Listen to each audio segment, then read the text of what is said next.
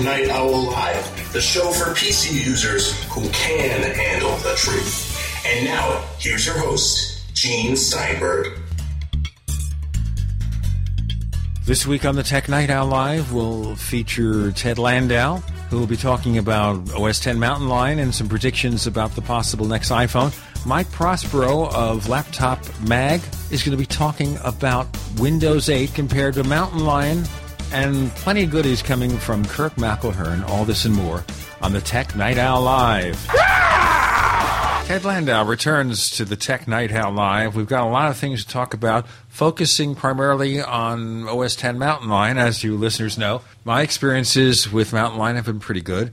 I've seen a few glitches, and of course there are reports right now that battery life on a number of different Mac notebooks may be severely reduced under Mountain Lion. Ted Landau, have you encountered anything like that?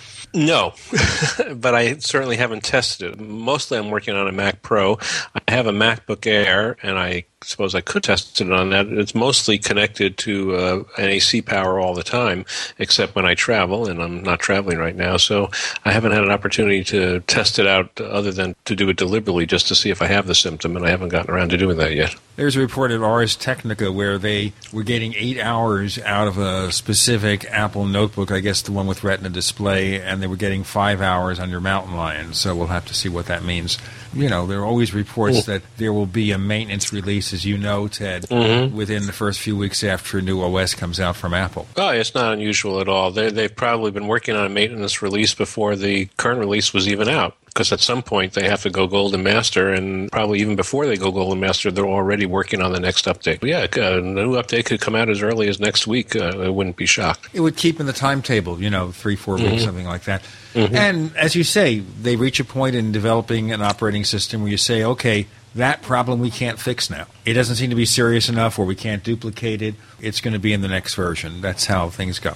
Your experiences with Mountain Lion, have you had any problems? Very few. It's been a great upgrade, actually, coming from Lion. Lion was a major change. Mountain Lion, less of a major change, I think, than going from Snow Leopard to Lion. A remarkably stable one, I think, overall. Like you said, there are things that can go wrong. I've read some things that some people have found have gone wrong. Some of them involve situations that don't affect me because I don't use the relevant software or something like that. But basically, I think for the average user using primarily Apple software and a couple of other things, it's going to be very good. Now, in terms of danger signs, what are the things you shouldn't do if you just want to really jump into a new operating system? Are there precautions you should take? Well, yeah, I think the obvious one is you should be backed up before you try anything, because if something does go wrong, you don't want to put all your data in jeopardy. So if you have important photos and music and whatever on OneDrive and OneDrive only, and that's the drive you're going to update to Mountain Lion, you don't want to do that until you've backed up. A lot of stuff can be backed up to the iCloud now, which is kind of nice. If that isn't sufficient for all your backup needs, there's other online backup services, Dropbox, and of course the official ones like CrashPlan and so on. And of course, having it backed up to an external hard drive is always good. Time Machine, whatever you do, that's the first thing I would do. Another thing you might want to do is check out the web pages of important third-party software. If there's some software that's critical to your workflow every day and it's not made by Apple, you might want to go to their website and see if you can find a page where it talks about Mountain Lion compatibility, because you might find that there's a problem. Now, that actually is one that happened to me. I use Snaps Pro, which is a utility for taking screenshots of the Mac screen a lot, because I'm always writing articles about Mac stuff and taking screenshots to illustrate what I'm talking about. And it turns out that Snaps Pro is not entirely compatible with Mountain Lion. There's some important features, such as the option to select a specific window and nothing else. There's a way to just click on a window and have it instantly select that window and nothing else, so you don't have to use a selection rectangle and try and line it up perfectly. That option is broken in Snaps Pro with Mountain Lion. It'll crash the application if you try and do it. So that put a serious kink in my ability to use Snaps Pro for screenshots for now. They say they're working on it, and they should have an update soon. But if I absolutely needed that, I'd probably not update to Mountain Lion until they fixed it. One of the things you find is that third-party utilities that might grab some kind of operating system capability may find that the operating system capability they grab is changed or just disappears. It ups and disappears. And Apple, in its inscrutable logic, could possibly explain that, or they won't explain that to developers, so they have to develop a new way. Absolutely. The inscrutable Apple. Like, for example, here's an example that maybe you know about, and I never used the feature, but Adam Engst mentioned it to us on last week's episode of the Tech Night Owl Live. Web sharing. Under Mountain Lion, it's gone. It's vanished. I never used it before, and so I never took notice that it was gone. Well, I think people who want to test websites would bring it on. It was very easy to use. And if you look online, there are ways to go into the command line and bring it back.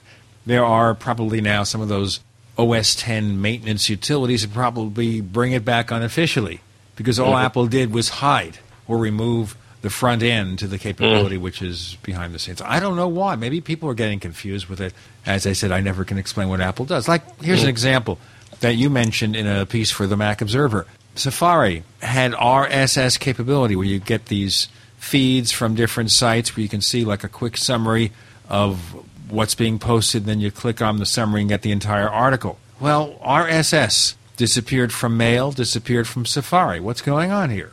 Nobody knows. Apple is insane. It's just something that they decided to do. The presumption is that Apple decided to do it because it wasn't that popular and well-used a feature, and so maybe they said, well, let's just save ourselves the time of having to support something that not that many people are using and may get in the way of people that don't know what it is. That's the presumption, but Apple is insane. I certainly don't agree with that presumption. I think a lot of people do use it. A lot of people will tell you, if you're familiar with RSS feeds, a lot of people say, well, you don't have to use it in Safari anyway or any web browser. There are these dedicated RSS readers like NetNewsWire or Reader that will allow you to do the same thing and even better, because it'll give you a complete list of all your RSS feeds that you can then scan very quickly. And that's all true. And I use NetNewsWire, actually. It isn't a complete substitute for wanting RSS support in Safari for me. I find that RSS support in Safari was useful for wanting to get a small collection of RSS pages that I frequently wanted to access without having to bother to go to a separate app. There were some Apple web pages that had RSS support that I used. My own websites like the Mac Observer and Macworld, I had RSS links for that I would frequently access. And then in NetNewsWire, if I want to look at an RSS feed, at least the way I do it, I haven't looked at every possible option that it may have, but typically you have to subscribe to the feed in order to even look at one page. Maybe this is an RSS feed that I don't intend to look at very often. I don't want to subscribe to it. I just want to open this one RSS page and look at it on this particular day. Safari let you do that very easily. You just click the RSS link and you were looking at it. And again, you didn't even have to leave Safari. So if you were reading some blog and the blog said go to this RSS page for a complete list of whatever it is that they're talking about, you could just click on the link and Safari would stay right with you and you'd be there and looking at that complete list, and it would be very nice. All of that is gone in Safari 6. You can't do any of that.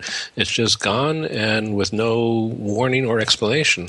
And even, perhaps, I don't know if I say even more annoying, but if you were using Mail, you mentioned it was gone from Mail too. It's not just gone in Safari, it's gone from OS X Mountain Lion altogether.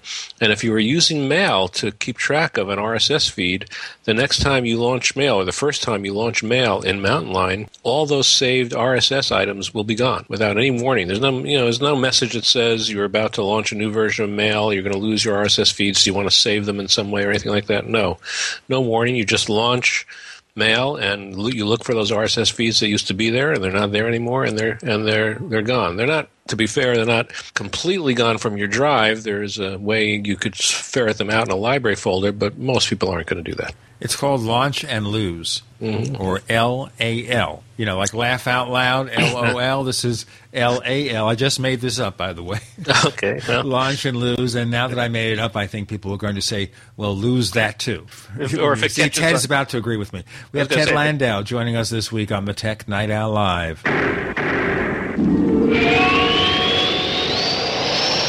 Neighbors, this summer you and your team will probably be working from different locations, and that's why I recommend GoToMeeting, where you can meet online with clients and colleagues from just about anywhere. GoToMeeting with HD Faces by Citrix allows you to collaborate on files and plans online. And with HD Faces, you just need a webcam to turn your online meetings into a group HD video conference. You can even participate in HD Faces meetings from your iPad. How about that? Work smarter this summer with GoToMeeting with HD Faces. You know, my listeners can try it free for 30 days. Don't wait for this special offer. Visit GoToMeeting.com, click the Try It Free button, use the promo code PODCAST. Once again, the promo code is PODCAST. You go to GoToMeeting.com, you click the Try It Free button. Take it from me, this is going to be your savior for doing those online meetings in the summer. Making the right decisions is a challenge to investors. Are we going to see economic growth, slide into a recession, or at worst, depression? Hi, Ted Anderson from Midas Resources. We all know when a company acts irresponsibly, divesting ourselves in a move towards safety is prudent. When the market becomes volatile, U.S. Treasuries are a safe haven. But what do you do when the U.S. government overextends itself and spends beyond its means? Many investors are turning toward gold as a common-sense alternative to traditional paper investments. Midas Resources has put together a powerful book titled 10 Reasons to Own Gold, discussing costs, benefits, risks, featuring full-color illustrations, weights, and measures. The book is free and can be yours by calling 800-686-2237. Paper investments are dwarfed by gold's 6,000-year history. Discover how gold may be right for you and your IRA by calling 800-686-2237. Whether buying or it's time for you to sell, the book is free. Call 800-686-2237. Let's keep preparedness simple. Do you need stuff for disasters? Of course you do. For over 15 years, DisasterStuff.com has, well, stuff for disasters. See? Easy to remember. DisasterStuff.com. Want free shipping on a new Berkey water filter? DisasterStuff.com is the official Berkey in-stock shipping center. Lots of folks want an EMP Faraday bag to protect sensitive electronics during a solar or nuclear event. Now, for a limited time, all survival gear purchases over $75 include a free 8x8-inch EMP Faraday bag. Just enter promo code EMPBAG when you check out at DisasterStuff.com. We're also a Country Living Grain Mill authorized dealer. Plus, we offer freeze-dried foods by Alpine Air and Wise Foods. We also carry emergency kits, survival seeds, and much more. Preparedness should be simple, and it is. Just remember, DisasterStuff.com. Freedom through self-reliance and personal responsibility. The summer specials are on at HHA, Herbal Healer Academy. Current customers know this is the time to save big at herbalhealer.com. And new customers, welcome to the web's best place to save on vitamins, minerals, and more. Right now, Herbal Healer's summer specials include our 500 parts per million colloidal silver, all sizes on sale. Liquid CalMag Vitamin D and Organic Iodine, CoQ10 with Hawthorne, Colon Enhancer, Super 2, Natural Laxative, our exceptional product Tonixin, Memory Power, and Super Male and Femplex, all on sale for summer at herbalhealer.com. Also get 10% off on the Herbal Healer Academy Survival Course. Information that might save your life. Enjoy same-day shipping and free online newsletter. Log on to our nation's leader in supplying quality natural medicine and education since 1988. Herbal Healer Academy at herbalhealer.com.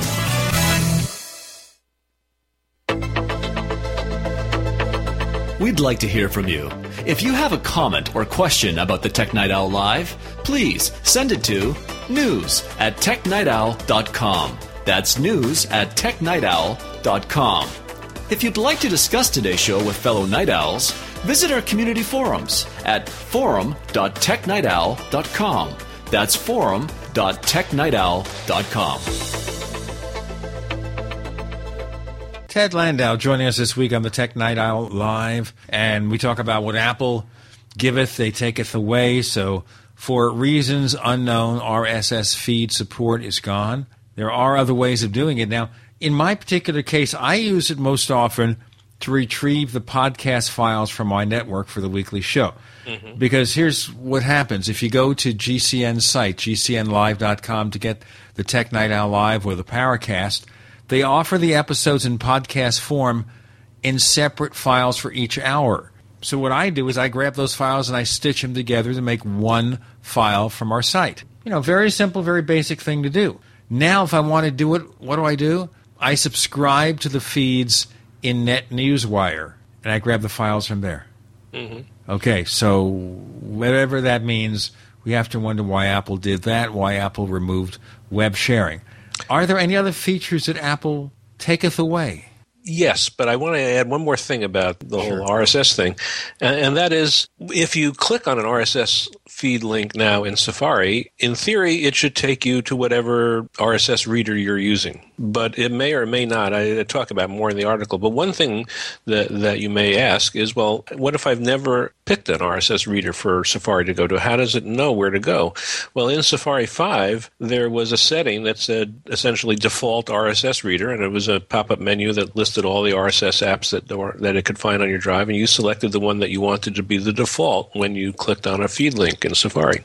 That option, along with everything else related to RSS, is gone in Safari 6, and you may wonder, well, where did they move this default reader thing? And they didn't move it anywhere as far as I or anyone else has been able to tell. It's just completely gone, which means that there is no easy way to tell Safari what your default choice for a reader is. Maybe Apple thinks you're only going to have one, and they'll just use the one that they find, but if you had 2 or 3 on your drive and you wanted to pick one as a default, there's currently no easy way to tell the operating system to do that. And again, it just doesn't seem to make sense that Apple would have to do all this. The first sentence of my article was, if it isn't broke or if it ain't broke, don't fix it. And that seems to be a clear case of what happened here. This was all working fine, and Apple just broke it. Okay, so you click on an RSS feed file now. Mm-hmm. What does it do? Well, when I was working with it, it did a couple of potentially different things. One is, if you're lucky, it may go to an RSS reader app, especially if you only have one on your drive. It may ferret it out and just go there.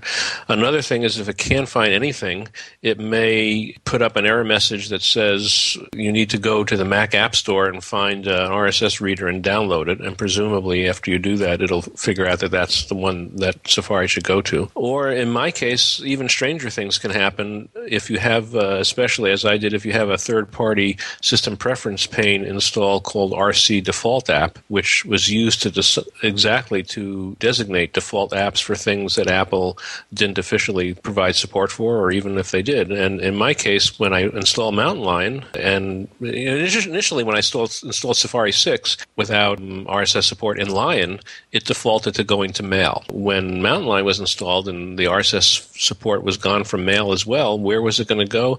For some reason, RC Default App decided it was going to go to an app called Fluid, which I had on my drive, and Fluid couldn't handle it and put up a message that said infinite loop error detected. In other words, Fluid wasn't fluid enough. Yeah, and I thought maybe it was giving me directions to Apple's headquarters or something like that, but no. You can stand outside of Apple's headquarters and protest. That's right. And so all sorts of strange things can happen, which again is another objection I have to this whole thing. Here you have a system that was working just fine, and now you have the potential for all sorts of errors to appear that didn't happen before, and again, for no particularly good reason as far as I can tell. Inscrutable. Of course, Apple took away the Save As feature, but they restored it more or less for Mountain Lion. So do we see autosave being better now under Mountain Lion as a result? Well, you said they restored it more or less. I think the growing consensus now is that they restored it less more than more. Okay, let's explain why. Well, first of all, in order to get Save As, you have to hold down the Option key, and then I believe it's the duplicate command in the file menu that then changes to Save As. And if your first thought is, aha, this is going back to the Save As command from olden days, from Snow Leopard and before, you would be wrong. Essentially, and there are a number of articles on the web that go into this in detail, but essentially, autosave is built into Mountain Lion as well as Lion, and autosave still works pretty much the same way as it did in Lion, which means that your document is being saved every few minutes, whether you select a manual save command of any sort or not. And so, when you select Save As, it saves a copy of the document the way it currently exists, but thanks to autosave, it saves the current version of the document as your original as well. So at the moment that you select Save As, you have 2 copies of the document, and they are both identical. You're used to thinking that Save As creates a new document the way it currently is, and the original retains the way it was at the time of the last time you selected Save, which might be or the time you open the document if you haven't selected Save since you opened the document. So, for instance, you could open a document today that you've been using for several weeks, make a million changes to it, select Save As. The changes are on the Save As version of the document, and the original is still the way it was when you opened it. Now, there's a confusing system preference in general. that will drive you nuts. Actually, two of them. And I know there's a long piece over at Tidbits to explain this. It is maddening. The first one is ask to keep changes when closing documents, and that's kind of like a traditional thing where you close a document and changes have been made. It says, do you want to discard the changes or save them? The second one is close windows when quitting an application. When selected, it says, open documents and windows will not be restored when you reopen an application, which you may or may not want. But the combination of this, the various permutations of these two settings can drive you nuts. Yes, and if you set them incorrectly, it makes the whole business with Save As even worse. Because if you have the option to, say, get a message when you're closing a document, that can actually be a sort of a backdoor way of getting you out of the dilemma that I just described. That is, well, actually, it wouldn't. No, it wouldn't in that particular case. I take it back. But it does give you a backdoor way when you're working with a document, when you close it. If autosave has saved a bunch of stuff and you don't want the autosave changes, you can essentially say revert when you close the window and that message pops up. If you disable that option or enable it, whichever way it works, I don't even remember, so that message doesn't pop up, the window just closes automatically when you click to close. No warning or request message appears, and any autosave changes are automatically saved. There's no way to undo it at that point. You could go back and look at the versions option, which is kind of awkward as far as I'm concerned. But yes, you could back out that way. But you don't have a copy of your document. It's easily accessible anymore. That doesn't have the autosave changes. So basically, here Apple is supposed to have the operating system that just works.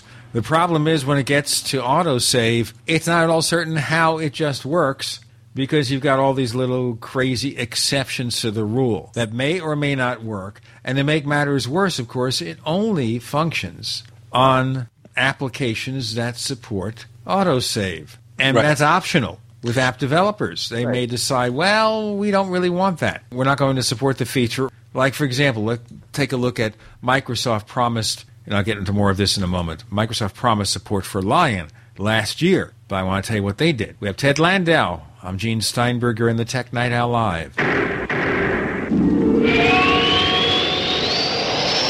Are you tired of searching for great talk radio? Something more important. Search no more.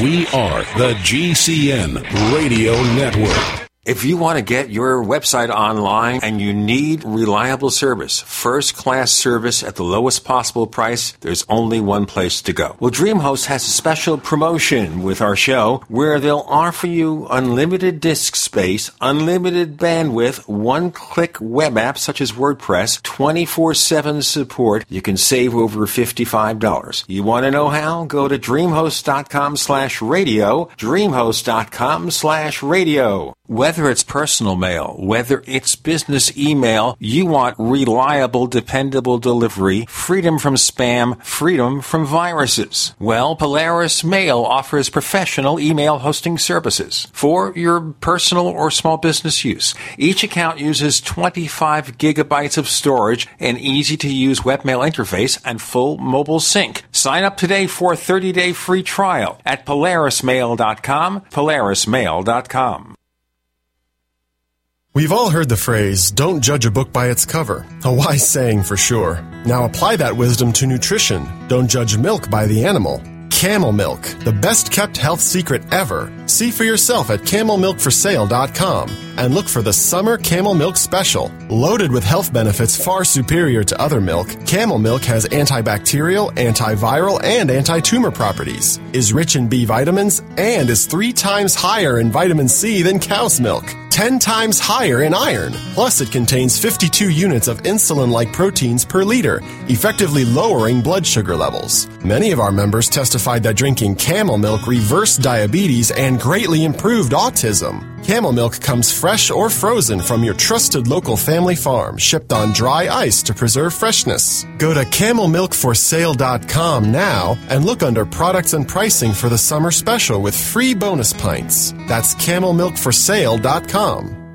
Healthy soils grow healthy plants. So before you plant your survival garden this year, is your soil healthy? Maximize your crisis garden soil with EM1 from TerraGanix. EM1 Organic Soil Conditioner, Fertilizer Amendment, and Compost Accelerant provides healthier gardens and faster, efficient garden composting. EM1 from TerraGanix.com quickly improves soil structure by increasing nutrient availability and converting organic matter into soil humus. This improves seed germination and root growth, improves plant quality, size, color, flavor, nutrient value of fruits and vegetables, and improves shelf life. And when rain is not in the forecast, no worries. EM1 improves moisture retention in soils, helping reduce drought stress. Just like you prepare all else, prepare your crisis garden for maximum yields with EM1 from TerraGanix.com. Order now at TerraGanix.com or call toll-free 866-369-3678. That's 866-369-3678. TerraGanix. Life's getting better. We all know that Berkey Water Purification Systems are the most trusted name in water filtration. As an authorized Berkey dealer for over 6 years and serving thousands of satisfied customers, the Berkey Guy offers amazing specials for Berkey Water Filtration Systems. The Berkey Light Systems include a set of self-sterilizing and recleanable black purification elements that purify water by removing chlorine, pathogenic bacteria, cysts, and parasites to non-detectable levels and remove harmful chemicals such as herbicides and pesticides. Order the Berkey Light System today, complete with 2 black Berkey elements for only $231, and the Berkey Guy will ship your order free of charge. With the purchase of a Berkey Light, the Berkey Guy is also offering a set of fluoride and arsenic filters for only $39.99. That's over 30% off the retail price. Call the Berkey Guy at 1-877-886-3653. That's 1-877-886-3653. Or order online at GoBerkey.com. That's GoBerkey.com today. You're listening to the Tech Night Owl live with Gene Steinberg. You never know what's going to happen next.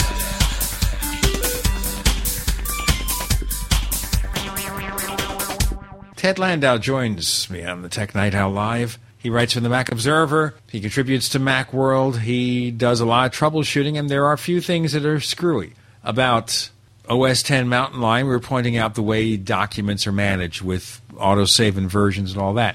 And the other problem being that some apps, because they support Apple's update, such as Pages, the word processor, support all this document management, all the peculiarities. Then we have this note last year, a story I read, where Microsoft said that they would update Office 2011 to support full-screen apps version autosave in the near future. It's a year later, and Word supports full-screen apps, but I can't see any evidence that autosave is supported.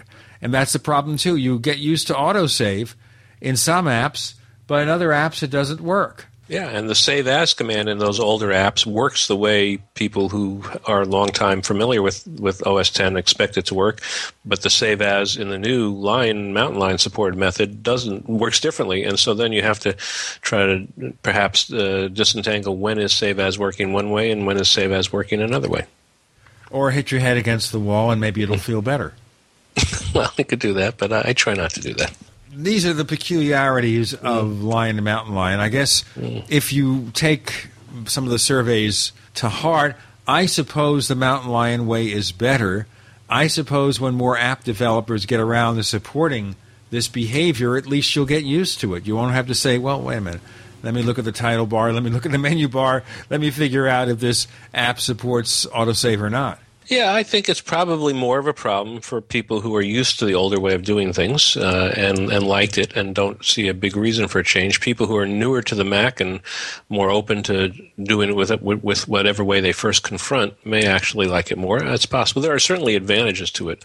I think the problem for me is in the save as thing, that if you're going to bring back save as and essentially imply that you're restoring an older way of doing things for the old-timers who want it, then that's what you should do. But that isn't what Apple did. The save as command in the new Mountain Lion setup is really a very slight variation of the duplicate command. It's not that much different. In the duplicate command, you wind up with 2 documents open at one time. In the save as command, you wind up with just 1 document open when you're done. But aside from that, they're really almost the same thing, and that's a bit misleading. But if you're going to do it, why have to do it by holding down Option key, which is how you engage Save As? Maybe have another preference check. We're saying, please restore Save As. In fact, please get rid of all these nutty features and restore everything the way they were before. I don't think that's an option that Apple actually built into the operating system. No, I don't think they're going to do it. I'm being silly. I suppose it's possible for third parties to do some of that, but then it'd be complicated for an app that does support autosave. I don't know how they create that option. Well, I guess they can use some of the magic that John Goto used for default folder. I'm actually working on an article about changes to default folder in Mountain Lion and the default folder app that you referred to as having some problems dealing with some new changes in Mountain Lion, but that's coming up for me next week. Check it out in Macworld next week. Okay, and certainly maybe in the future we'll have John Goto come on the show. He's been on the show before. He's been around the Mac universe for many years. And he understands the ins and outs of Finder and Open Save Dialog management. Better than maybe anybody. He can explain it to everybody. Yeah, if there's anybody who could do it, he would be the one. And that program is called Default Folder 10 or X. And we'll have to see what he's going to do about Mountain Lion support. I think it's unfortunate people don't hear about stuff like that. Yeah, all these cool little utilities. It's going to be harder. You said, well, someone could write a utility that overrides the way Apple wants to do it. Yeah, you could, but it gets harder all the time, especially because utilities that can do those sort of things, generally speaking, aren't admitted into the Mac App Store. And so you're not going to find anything like that in the Mac App Store. You're going to have to search for it outside, and I suspect there's going to be less and less of these utilities going forward. Now, we had you on just a few weeks ago, and we were talking about sandboxing in the Mac App Store. So now the sandboxing got into effect June 1st. So it's now 2 months old, 2 months and a week and a few days old. Do we see any changes? What's happened to the various apps now that the Mac App Store requires sandboxing for all new entrants? Well, I think we talked about it before. I mean, the bottom line right now is I think it's going very smoothly. That there are some problem apps that aren't making it into the store. There are some features that I think users will miss because those features won't be allowed in the store. And over time, I think some of those issues may become irritating as users become more and more aware of them. But for the moment, I'd have to say that it's not a big problem at all. I mean,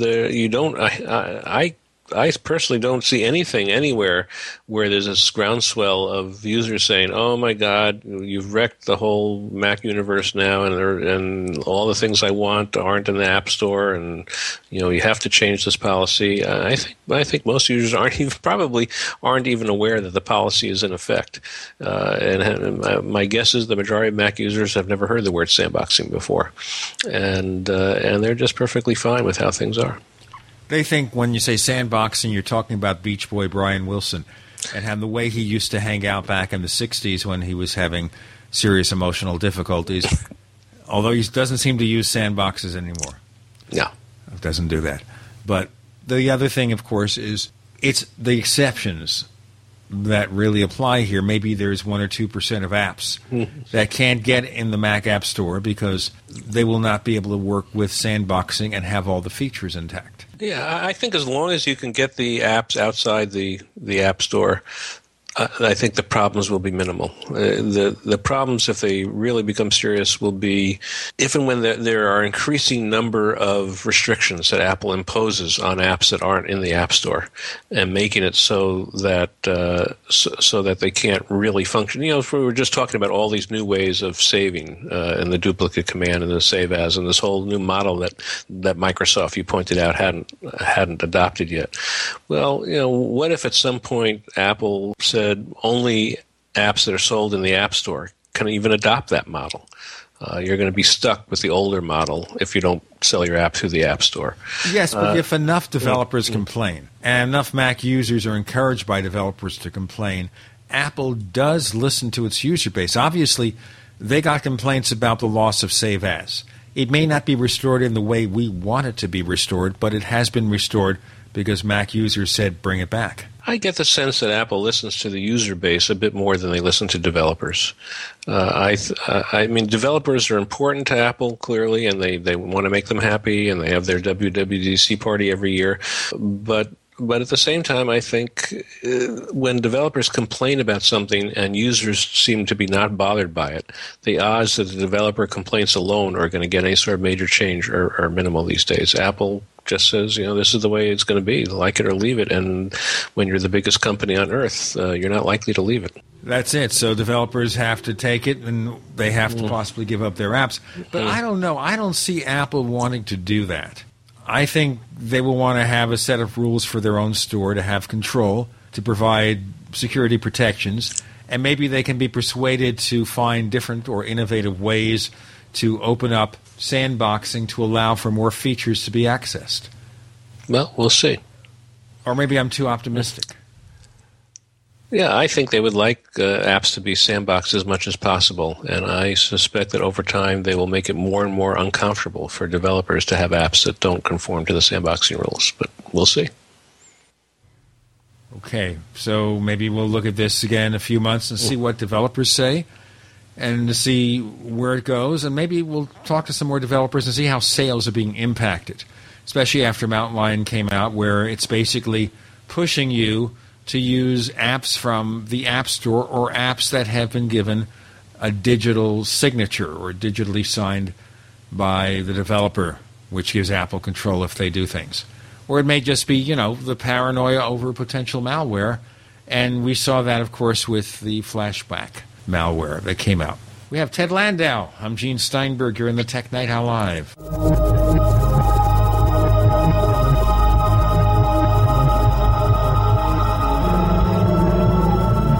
The GCN Radio Network, providing the world with hard-hitting talk radio. GCN. Great talk radio starts here. Graphic Converter is the image manipulation tool for the rest of us. It does not use any database. You get full control of all your files. Want to view the images of a folder? Drag it into Graphic Converter, and a powerful browser opens up to show your image files. You could use it for slideshows. You could use it to import images from digital cameras or from scanners. Need to do some image editing? You can do that too in Graphic Converter. Also print catalogs. Convert from so many formats I can't even list them. Download now to see if Graphic Converter is good for you, like 1.5 million other users. Guess what? You could save money when you buy Graphic Converter. Use the coupon code Night Owl. Use the coupon code Night Owl to get a special price for Graphic Converter. Go to lemkesoft.com. That's Lemke soft.com. Lemkesoft.com. Lemke soft.com. Hello? Congratulations. For what? For losing all that weight. How'd you do it so fast? ASAP. ASAP what? What's that mean? Are you ready to get as skinny as possible, as soon as possible, as simple as possible, and as sexy as possible? I'm listening. Then get with the ASAP program. It's real and it works. No smooth talk, no slick advertising, and no exaggerated claims of success. I've got to know more. Welcome to ASAP, as slim as possible. Whether you have 10, 20, or 50 pounds to lose, ASAP is your weight loss answer. ASAP targets the abnormal fat reserves and makes them available to be burned as fuel and contains no caffeine or hormones. Order ASAP at wholesale prices or join the team to share the business with others. Visit GCNteam.com or call 877-878-4203. GCNteam.com or call 877-878-4203. Lose weight and look great with ASAP, as slim as possible. Now at DeseretFoodStore.com, sign up for a 1-month supply of delicious food for only $99 with free shipping. That's right, only $99. Gourmet restaurant-style meals with a 30-year shelf life. Packaged in heavy-duty Mylar bags for easy transport and freshness. Meals like stroganoff, lasagna, teriyaki, 5-bean chili, granola pancakes, and much more. Visit DeseretFoodStore.com, spelled D-E-S-E-R-E-T, foodstore.com, or call 801-444-1444. Food for now, food for life. In a coming apart world, you need something to keep it tied together. That something is Atwood Rope, the highest quality rope made in the USA, from exotic braids for military, rescue, arborists, shipyards, tow line, or boating. Quality rope at affordable prices you and your customers can depend on. Find a dealer or shop online at atwoodrope.net. Enter promo code RADIO to receive 100 feet of 550 paracord free with purchase. Atwood Rope, working to keep the world tied together. $4, $5, $6, even $7 a gallon? According to fuel industry insiders and economic experts, those are the forecasted fuel prices, with no end in sight. Fight back fuel prices with the Fuel Saver from airfusionsystems.com. These fuel savers can save you from 20 to 40%. They're designed to fit any vehicle, from compacts to SUVs to transport trucks. The Fuel Saver works on all gas, diesel, even propane engines. Easy do-it-yourself installation in about 15 minutes. And the best part? No engine modifications, no computer chipping, no running wires, no chemicals, no water, no running costs, and no maintenance. And these fuel savers come complete with all parts and accessories. See how it works at airfusionsystems.com, spelled AIRFUSION systems.com, or call 888-887-9981, 888-887-9981. Fuel savers from airfusionsystems.com. Save fuel, save money, save Earth.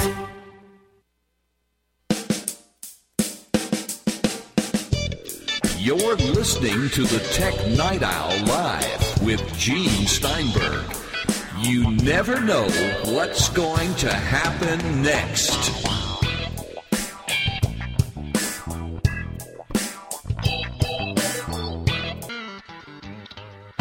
One more segment with Ted Landau. I'm Gene Steinberger in the Tech Night Owl Live. He writes for the Mac Observer at macobserver.com. Of course, he works over there writing articles, just as our friend John Mortallero does.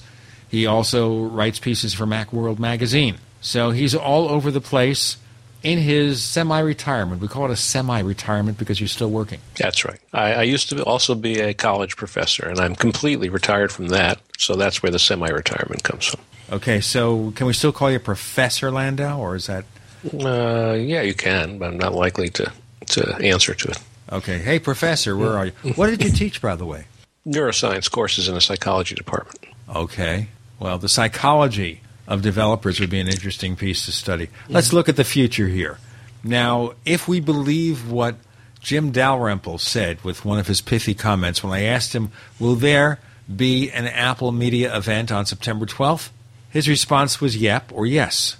So, inasmuch as over the past 3 or 4 years, Jim has always been accurate, we'll take him at his word. Assuming Apple introduces a new iPhone, an iPhone 5 or the new iPhone, do you have any expectations of what you'd like to see? No, not a lot of expectations. I'm usually almost always content to wait and see what Apple does. I could say there are some things I might like. I expect to see LTE support in the new iPhone. I'd be shocked if it didn't have that.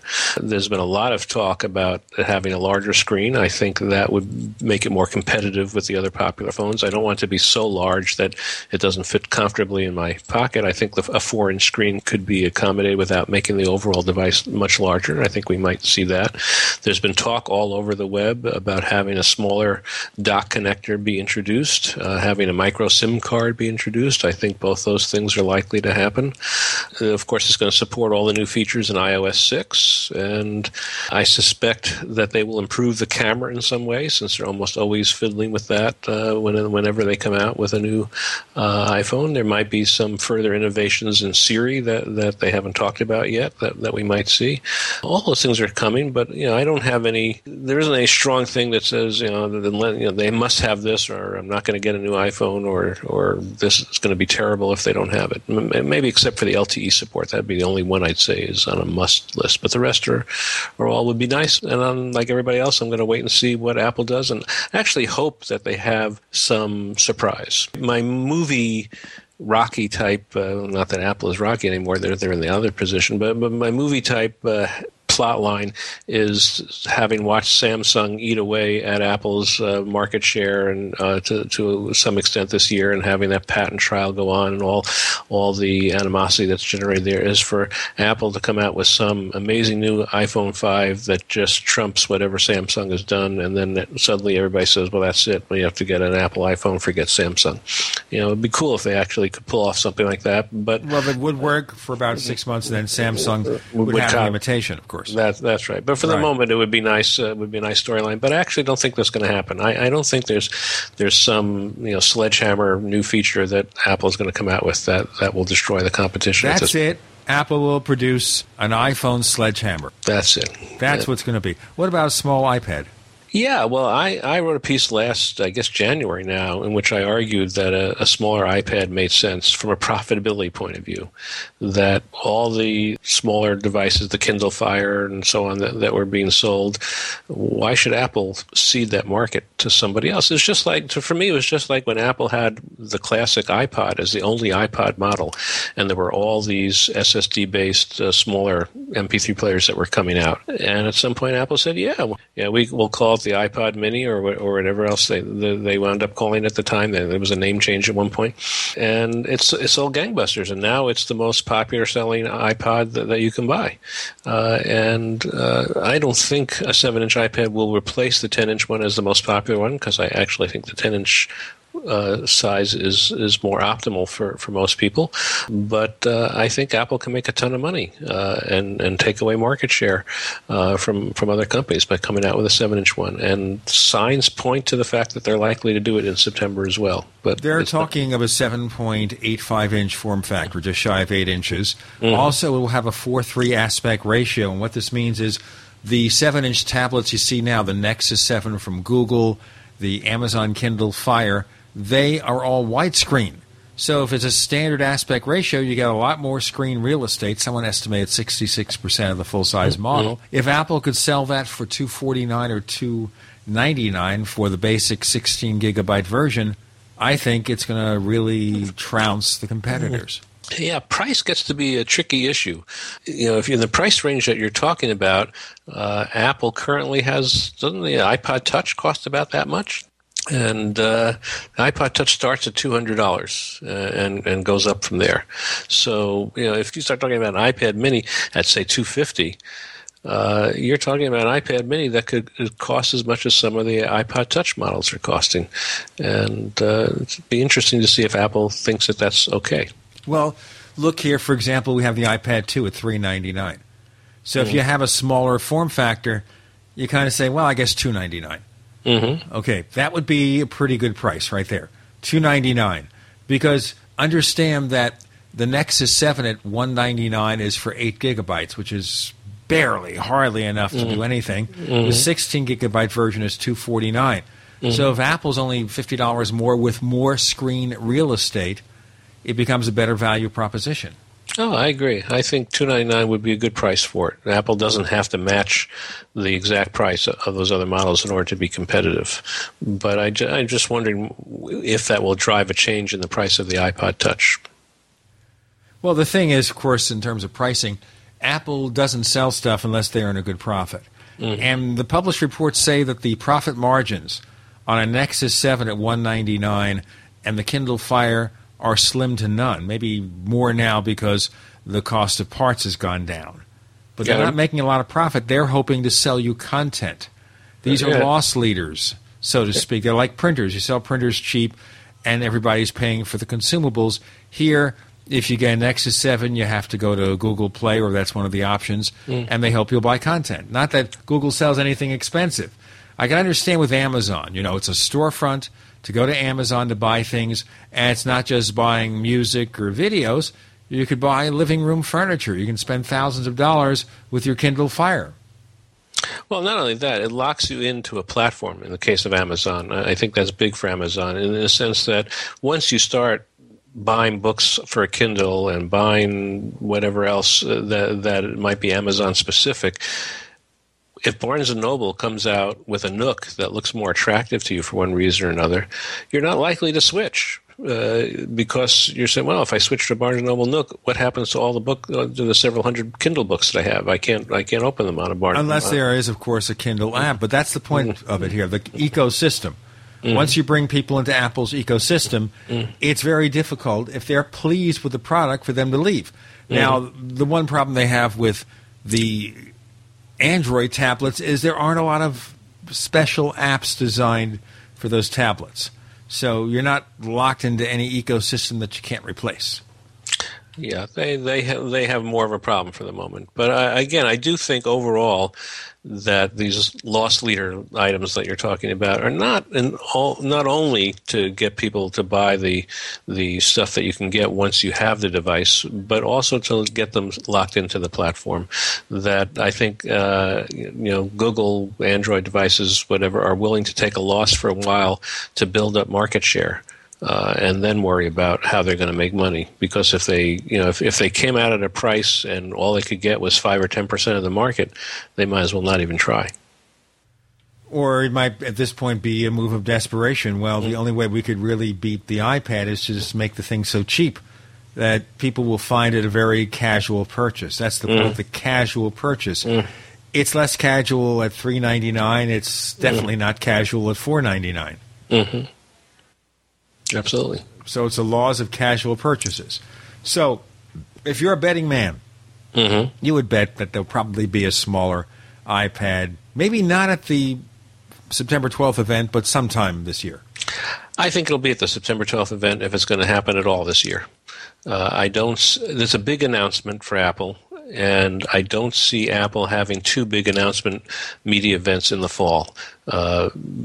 By September, October, Apple is going to be pretty much set for the holiday season. It's rare for them to come out with major new products later, certainly than mid-October. And if they're going to have an event in the middle of September, I can't see them having another event a few weeks later to introduce a smaller iPad. So my guess is they'd introduce them both at the same event. Where do we find more of the stuff you write about, Ted Landau?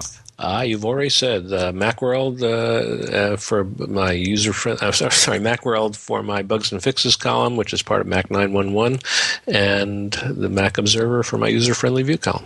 Ted Landau, thanks for joining us on the Tech Night Owl Live. You're welcome. I'll look forward to being here again next time.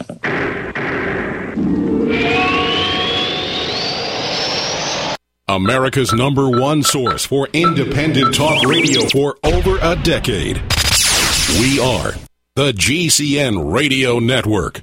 Hi, this is Ted Anderson. If you own an Apple iPhone and love to listen to your favorite programs on GCN, I've got good news for you. I'm proud to announce that GCN has a brand new iPhone app available for our dedicated listeners at GCNlive.com. Listen to your favorite hard-hitting GCN programs live or on demand right on your iPhone. And the best part? The GCN iPhone app can be yours absolutely free. Download the iPhone app today by clicking on the banner at GCNlive.com. Again, that's GCNlive.com. Hi, this is Ted Anderson. Have you ever wondered why banks, stockbrokers, investment advisors won't talk about gold IRAs? They've been available since 1986, yet the financial industry won't recognize the value of gold for your retirement. Gold has outperformed paper investments, yet no word about IRAs. If you would like to have gold for your retirement, call 800-686-2237. Don't get left behind by rising inflation and low returns. Call 800-686-2237. Secure your future and call 1-800-686-2237. Will I have garlic breath after I take Ali-C? We get that question all the time about the world's best garlic extract, Ali-C. And the answer is, Ali-C contains stabilized allicin, nature's antimicrobial agent, and the active ingredient in crushed garlic, but will not give you garlic breath. Scientifically proven in double-blind studies, using low doses of allicin greatly reduces the number, severity, and duration of common colds. Our powerful Ali-C contains 300 milligrams of stabilized allicin. Just one tablet of Ali-C is equivalent to 40 garlic cloves. It's effective against asthma, MRSA, bacterial, fungal, and viral infections, and helps lower high blood pressure and high cholesterol. Plus, it's a natural mosquito repellent. Boost resistance to infection with nature's best garlic extract, Ali-C. For more information and to order Ali-C, call 877-888-7126 or go to garlichealthproducts.com. That's 877-888-7126 or garlichealthproducts.com. Fight back with Ali-C. Welcome back to the Tech Night Owl Live, where you never know what's going to happen next. And now, here's Gene Steinberg.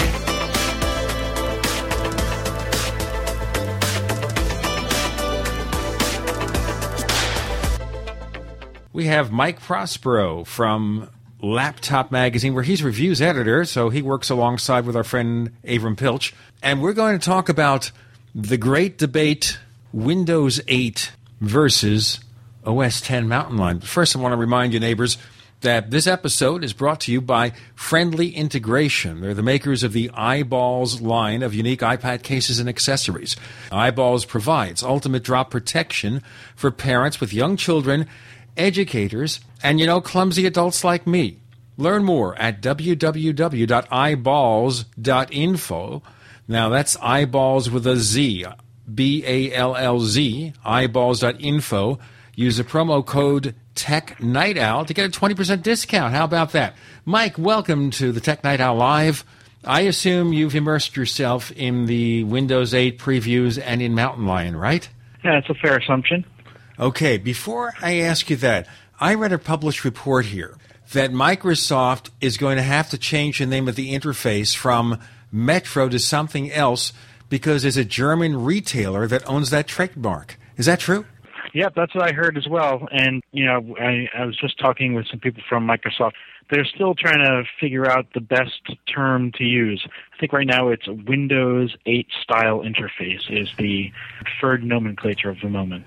Very complicated. They can't find a one-word solution. Are there any one-word solutions to anything? Isn't everything trademarked by now?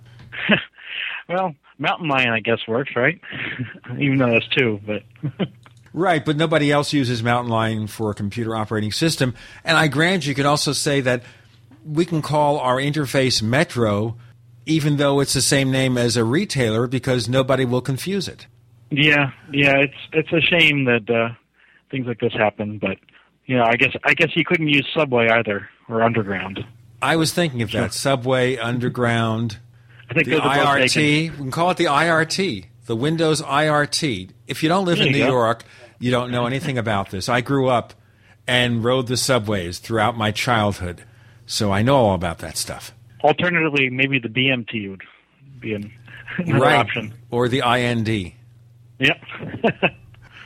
This is getting too crazy for people. I I know, Michael understands this because he's in New York, but certainly lots of us, wouldn't understand what those subways mean. But there you go. Of course, when I go to San Francisco, I take the BART. Hey, we can call it the BART. The Windows BART. Windows L, if you're in Chicago, maybe? I don't know. Right. L for elevated train. That's why they call it L. Anyway, Michael, let's look at Windows 8. Now, take this or leave it. Whatever opinion you have is fine with me. And that is, I get the impression when I play with the Windows 8 previews, and it might change somewhat in the final release, I take it that's kind of schizophrenic. That 1 second you're sitting there in Windows 8 with the tiled interface and the touch and all that stuff, and then you're back in a simplified version of the Windows desktop. Doesn't that drive people crazy? You couldn't be more right. It's the same thing that I've experienced as well. And it's because Microsoft is trying to sort of serve two masters at once here. They want an interface that will remind people of the traditional desktop interface because this will be used on desktops. And they don't want too jarring a transition between Windows 8 and Windows 7 in that respect, at least. However, this OS is also going to be used on tablets, which is where the interface formerly known as Metro comes into play. Hey, you're using the same phrase I do. The interface formerly known as Metro. Thank you, sir. So they are, it has to serve two masters, and that's where the schizophrenia comes in. Right. So there it is that they're trying to be relevant, but then you wonder about the choice of Metro or the interface formerly known as Metro. And the reason I ask this is you had kind of an interface like that on the Zune, and the Zune didn't go too far. You have that interface on Windows Phone, and as we all know, and as Nokia knows to their chagrin possibly, Windows Phone devices haven't gone too far. It doesn't mean they're not good devices. It doesn't mean anything like that. It means the public has said no. So why take an interface that hasn't proven to be successful and then graft it onto a personal computer operating system? That's what I kind of try to understand. Well, I mean, to be fair to Microsoft, there are a lot of things with the formerly known as Metro interface and the Windows Phone 8 interface that are very attractive. I personally, we really like the tiles, actually, especially the live tiles that show you all your information at a glance and can be real personalized. I mean, it's a refreshing change from sort of the Android and the iOS, little tiny icon things that don't really tell you anything. It's a nice way for Microsoft to differentiate its operating systems from its competitors. Now, in what way does it tell you things? Because we have, of course, badges that appear like on an icon, say from Mail. On OS 10 and on iOS, you see, whoa, I've got 16 messages waiting. I better check those out. How does the interface formerly known as Metro change that? Well, for example, on the Mail icon, it also shows the live tile will show you when you get a new message in, and then the other ones, I think it's called People or something like that. They'll show you your friends' pictures, and rotate them and update them. There's other tiles, that you can configure and customize to show the scores of your favorite sports teams, for example, or the weather. So it allows you to get a lot of information at a quick glance that, you couldn't necessarily get from other operating systems. Okay, so this is kind of a better way, as you say, of expressing this kind of information. Yes, and it's also a better way of being able for individuals and consumers to customize their own experience on their own devices, which, as we know, is a very important thing these days. Okay, so that sounds like an interesting advantage. Why can't or isn't Microsoft selling that to the customer? Why are the customers not paying attention? Well, I think I think it's still kind of early for both of them. So I think Microsoft is actually trying to sort of figure out their own marketing message themselves. And up until now, especially with Windows Phone 8, it's been limited by a few things. A few hardware restrictions such as screen resolution and a few other things too. So I think come this fall, there's going to be some major improvements, or I think some major changes you'll see to, I guess, the message that is out there, as well as the equipment itself. I think it's going to become more compelling as a complete package. Well, that would be interesting here. Let's look at a desktop PC. And right now, desktop PC sales really haven't gone anywhere for recent months. They tend to be down in the dumps. Apple is doing somewhat better, but there's a perception that the iPad is cannibalizing sales from traditional PCs to a greater extent and to Macs to a lesser extent. So maybe in the next segment, as we progress with this, you could tell me what you think and whether you see that being a reason. And if that's the case, more to the point, what does a PC maker do to make their boxes more compelling, not just generic where you look at the Dell and the HP and Lenovo and you say, well, I don't know, what's the difference of that? Yeah, maybe there are different features, but on the surface they look kind of like the same. I should remind you, ladies and gentlemen, that this portion of the Tech Night Owl Live was brought to you by Friendly Integration. They make the Eyeballs line of unique iPad cases and accessories, providing ultimate drop protection. You learn more at www.eyeballs.info. And let me tell you again, it's eyeballs with a Z, eyeballs.info. And if you use the promo code TechNightOwl, Tech Night Owl is one word, use a promo code, and you get a 20% discount on any order from eyeballs.info. We've got Mike Prospero. He's reviews editor over at Laptop Magazine. We're focusing on Windows 8, and then we'll compare it with Mountain Lion. More to come on the other side of the Tech Night Owl Live.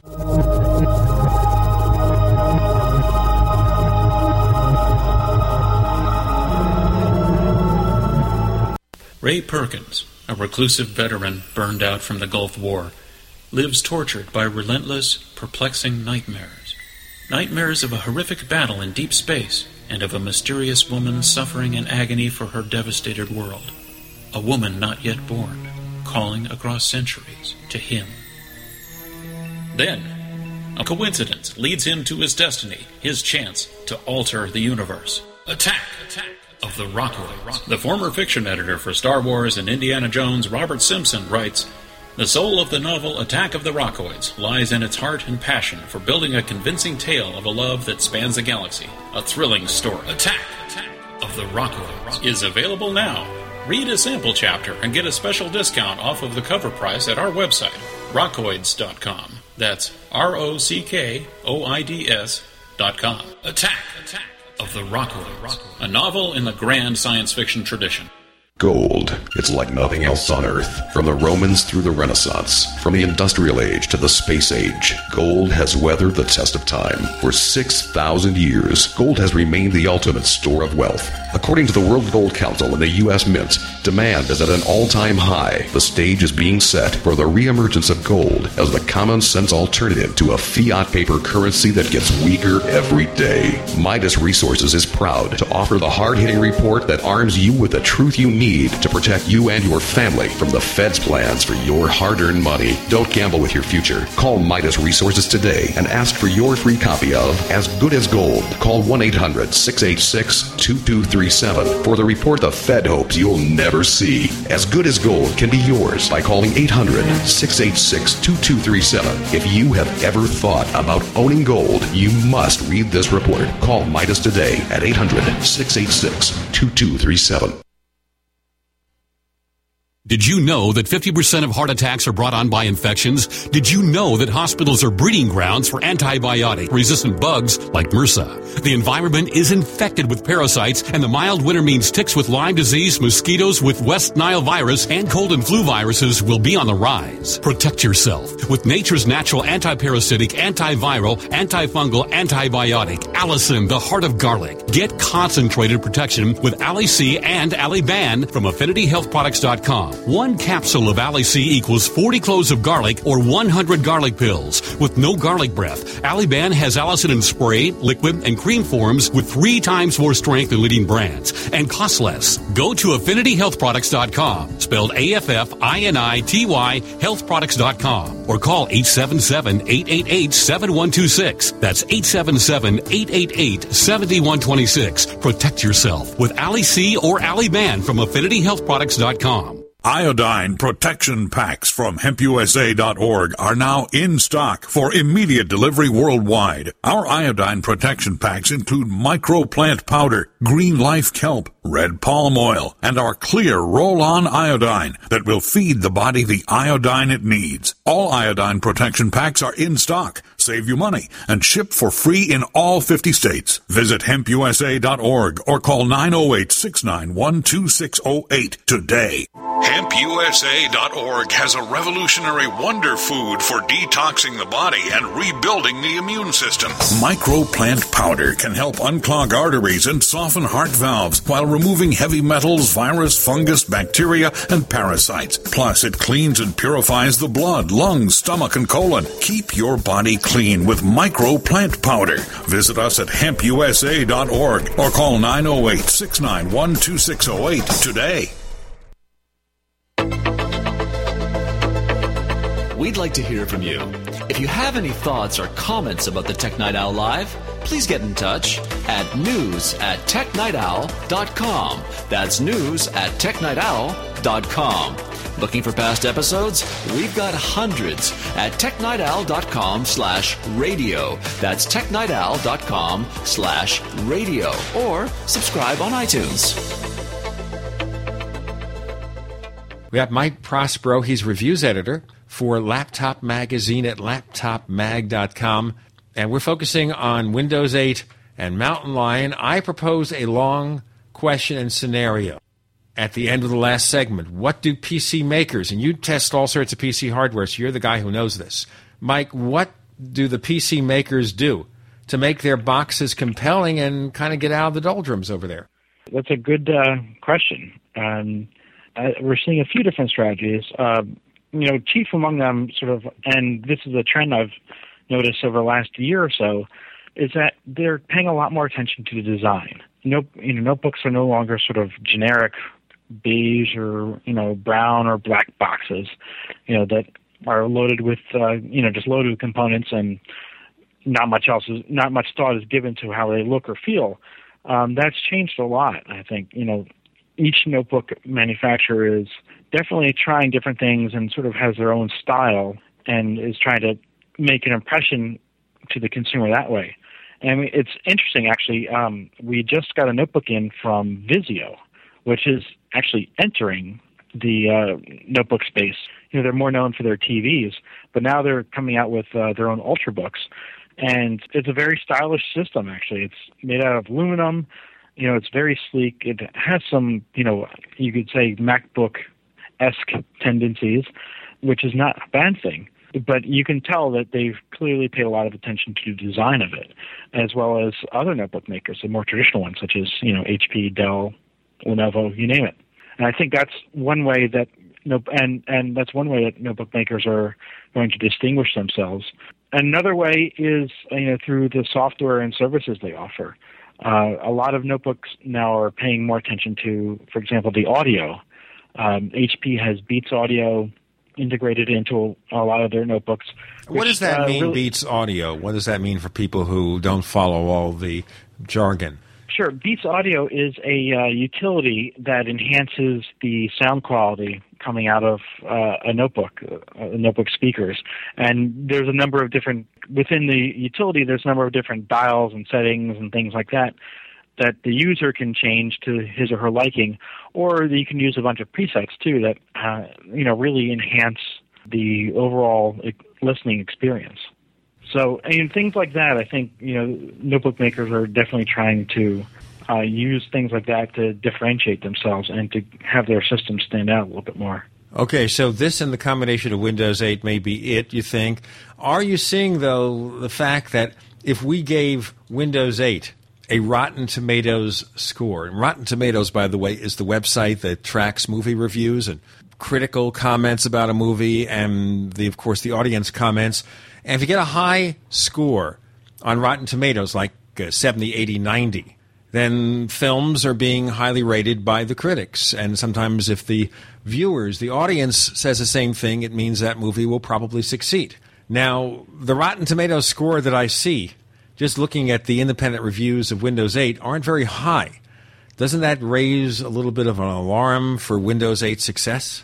It definitely does. And I think and I have my own concerns about Windows 8 myself. I guess I'm waiting to see what the final project is going to be like when it rolls out. But there's definitely a few things that I think there's going to be some big stumbling blocks for consumers.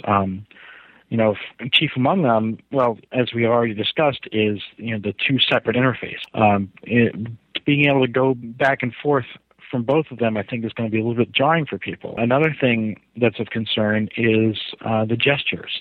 There's a number of gestures you can use, whether on a touchpad or on a display itself that's touch enabled, that enable certain things, such as pulling up menus or settings or things like that. And they're not as intuitive as you'd like. There's a bit of a learning curve for a lot of these things. Now, and there's no pinch to zoom, is there? There is, actually. Because I was looking for that, a specific pinch to zoom, and there may be an issue with patent protection because that's a feature of the iOS. In fact, during his testimony at the Apple versus Samsung trial over intellectual property, Apple VP Scott Forstall pointed out that the pinch to zoom is one of the very important, if simple, features of the iOS that really made it easy to access specific parts of a site. Well, having tested out, the pinch to zoom functionality is common on touchpads on just about every PC that we've tested, and there is a way to zoom in and out of the tile interface on Windows 8 as well. So I'm not sure how specific to Apple that is. Well, also what you can do with iOS is you double tap something, piece of text, and it doubles in size and centers on the screen. Is there anything like that in Windows 8? I'm not to my recollection. I couldn't give you a good answer on that because I can't recall it off the top of my head. But but that is a thing. That's a lot more intuitive, I guess, than for example in Windows 8. If you swipe from the right corner of the page, you can access, get to the start menu or something like that. And then if you swipe from the bottom, you get another set of functions. If you swipe from the top, it's another set. And then if you swipe from the left, that's a whole other set of icons. So it can be confusing. You try to do a uniform set of things, and each function gives you something maybe you did not expect. Yes, and it's a lot to remember as well. It took me probably a good week or so of using a Windows 8 tablet, to remember what certain swiping motions would get me. Now, the question I would have here is, we're talking about the average user who doesn't read manuals. People don't read manuals. They never did. But in the old days of personal computers, we had humongous manuals. But people like you were power users. The average person is going to play around with this. It took you, the power user, the reviews editor for a major tech publication, a week to master this. What about the regular guy? Well, I don't read manuals either often, so. But it is a concern, for the regular user. It's one of the chief complaints that a lot of people have had, is even just turning off the system. It used to be, or at least it is with Windows 7, you get the start menu, and there's the option right there. In Windows 8, you have to swipe from the side, then you pull up another thing, another little icon, then another thing to finally turn off the system. That's a lot of steps for something that should be very simple. That's something that's concerning me. Okay, we understand that. And I think in our next segment, we're going to ask you to give us some of your observations about Mountain Lion and what you think is good, but what also you might think is bad about it. We know there are some early release bugs that Apple's looking at. And I'm going to ask you about one of them, which is the problems that might exist on some Mac portables with battery life, really losing a lot of battery life, being sucked away. We'll ask about that and more with Mike Prospero, reviews editor of Laptop Magazine. I'm Gene Steinberg. You're in the Tech Night Owl Live.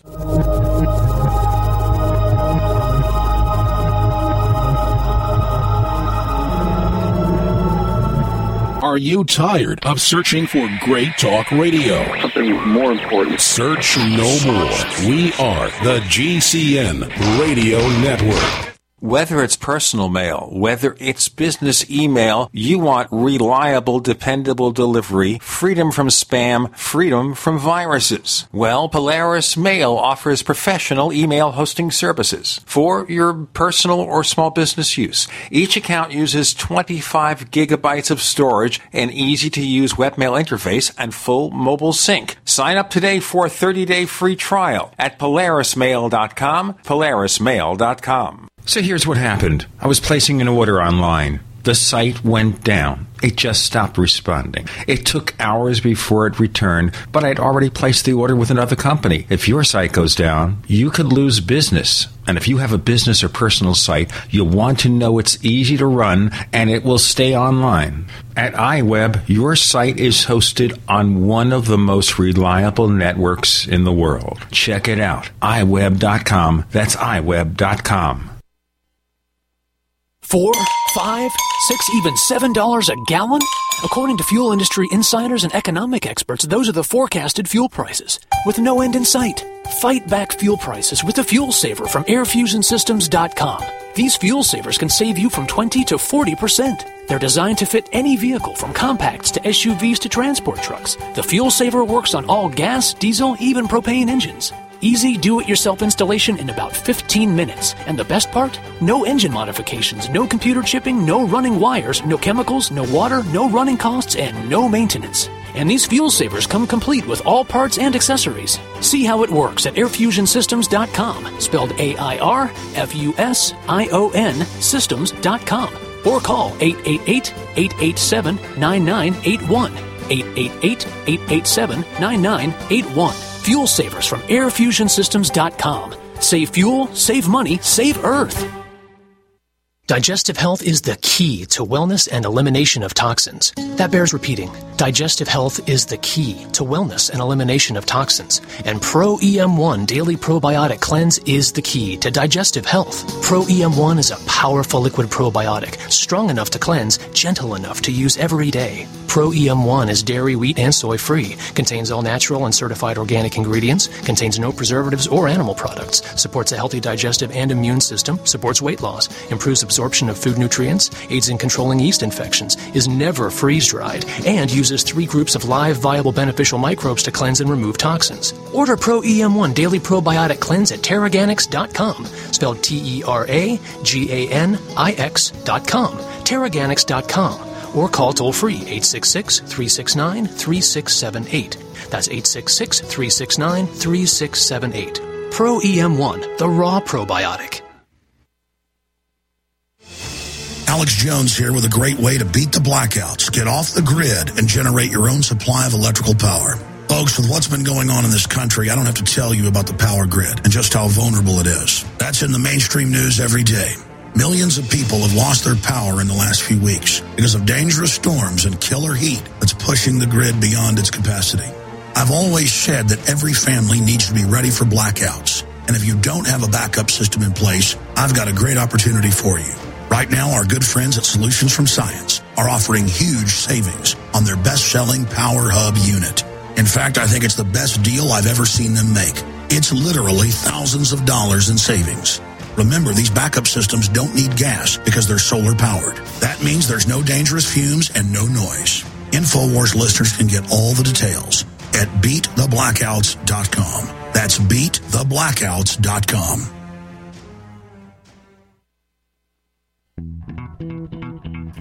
What are you listening to? The Tech Night Owl Live with Gene Steinberg. What's going to happen next? You never know.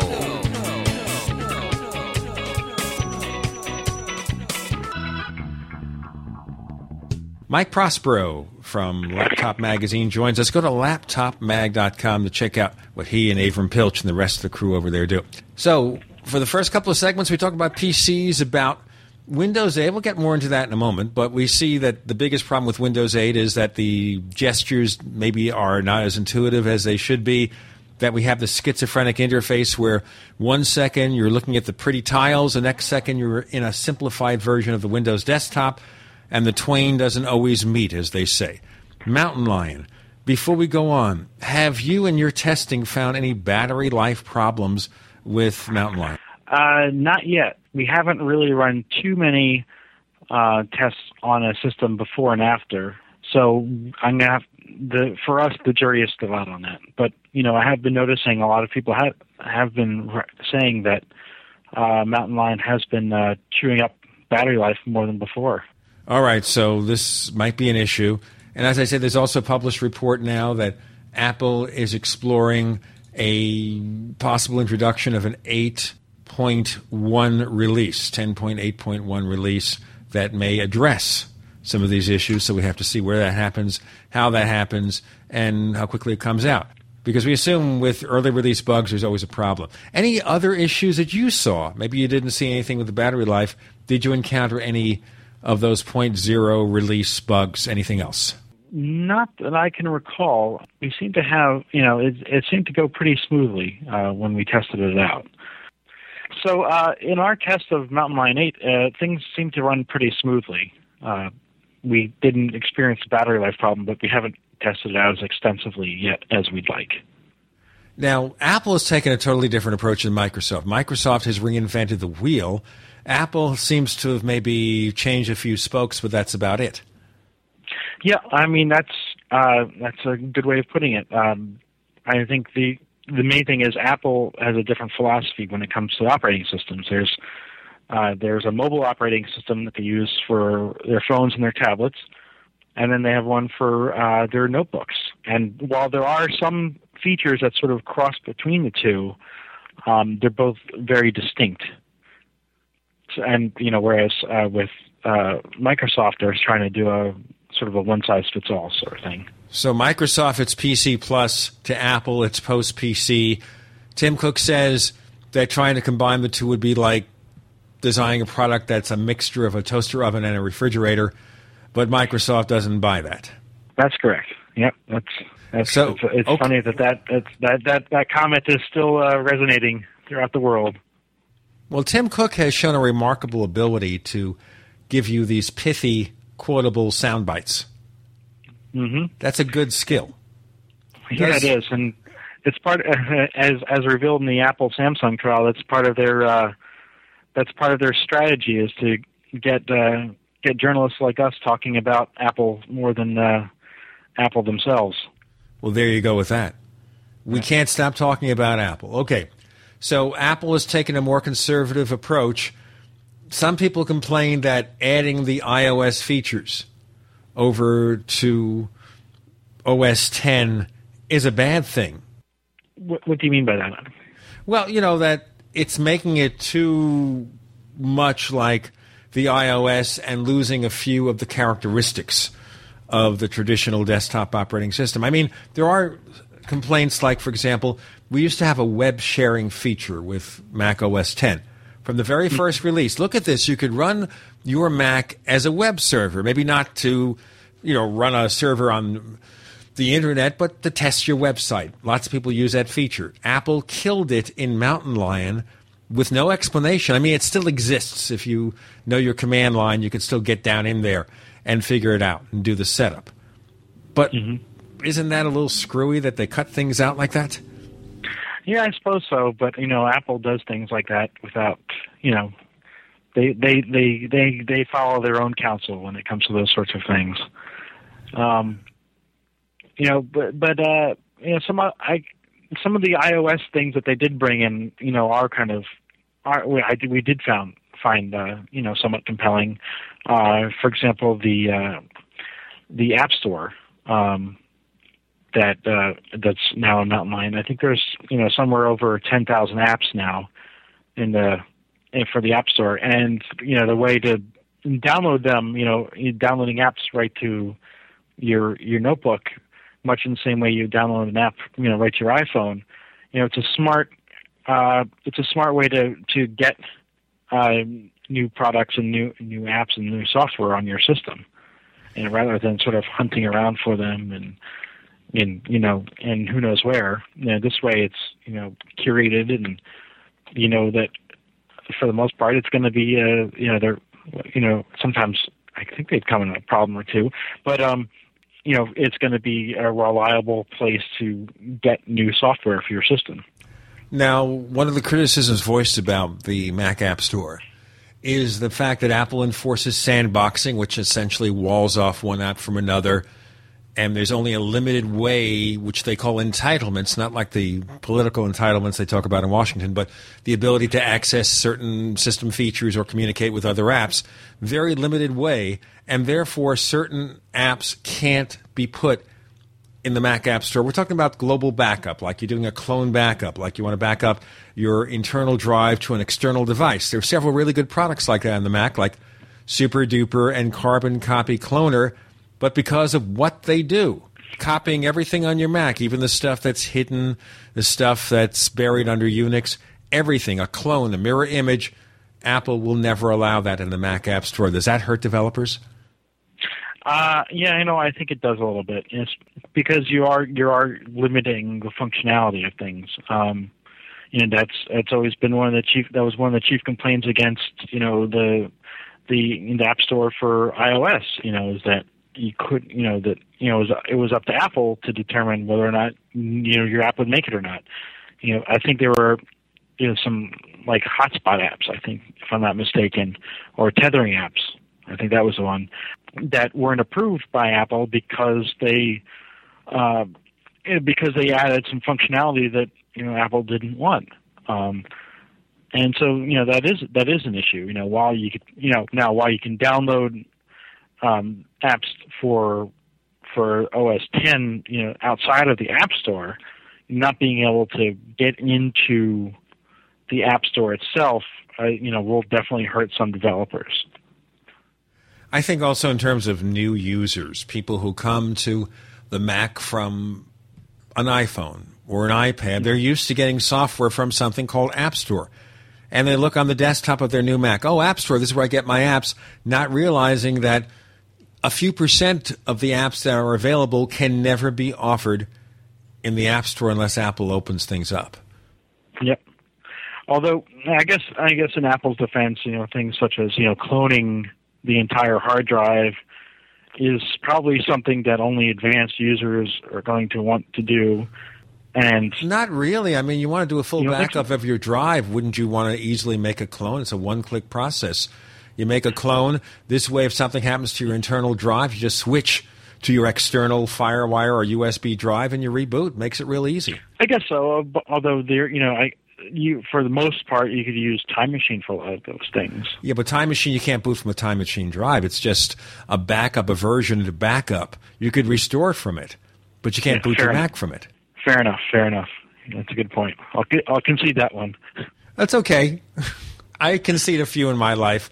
And as a matter of fact, if you listen to our other radio show, the Powercast, this weekend, you're going to hear a really intense dust-up between myself and the guests, because the guests wanted to filibuster, which is give 40-minute answers to every single question. But that's another story. We want to get into that. What I'm going to ask you to do in our next segment, Mike Prospero, is to give the pluses and minuses of a direct comparison between Windows 8, and it's still based on a pre-release. The final release may be somewhat different, we grant that, and OS 10.8. Of course, we have Mike Prospero. He is the reviews editor over at Laptop Magazine at laptopmag.com. I'm Gene Steinberg. You're in the Tech Night Owl Live. The GCN Radio Network, providing the world with hard-hitting talk radio. GCN. Great talk radio starts here.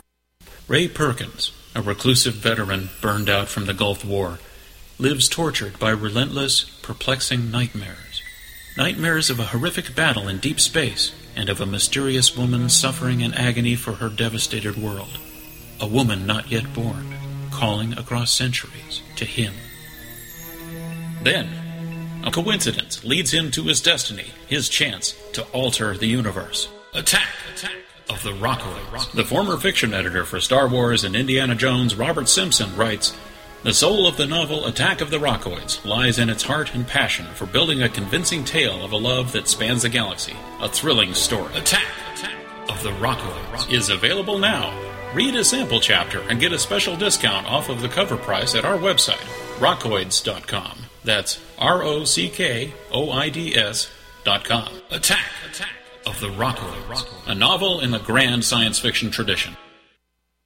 Hello? Congratulations. For what? For losing all that weight. How'd you do it so fast? ASAP. ASAP what? What's that mean? Are you ready to get as skinny as possible, as soon as possible, as simple as possible, and as sexy as possible? I'm listening. Then get with the ASAP program. It's real and it works. No smooth talk, no slick advertising, and no exaggerated claims of success. I've got to know more. Welcome to ASAP, as slim as possible. Whether you have 10, 20, or 50 pounds to lose, ASAP is your weight loss answer. ASAP targets the abnormal fat reserves and makes them available to be burned as fuel and contains no caffeine or hormones. Order ASAP at wholesale prices or join the team to share the business with others. Visit GCNteam.com or call 877-878-4203. GCNteam.com or call 877-878-4203. Lose weight and look great with ASAP, as slim as possible. Now at DeseretFoodStore.com, sign up for a 1-month supply of delicious food for only $99 with free shipping. That's right, only $99. Gourmet restaurant-style meals with a 30-year shelf life. Packaged in heavy-duty Mylar bags for easy transport and freshness. Meals like stroganoff, lasagna, teriyaki, 5-bean chili, granola pancakes, and much more. Visit DeseretFoodStore.com, spelled D-E-S-E-R-E-T, foodstore.com, or call 801-444-1444. Food for now, food for life.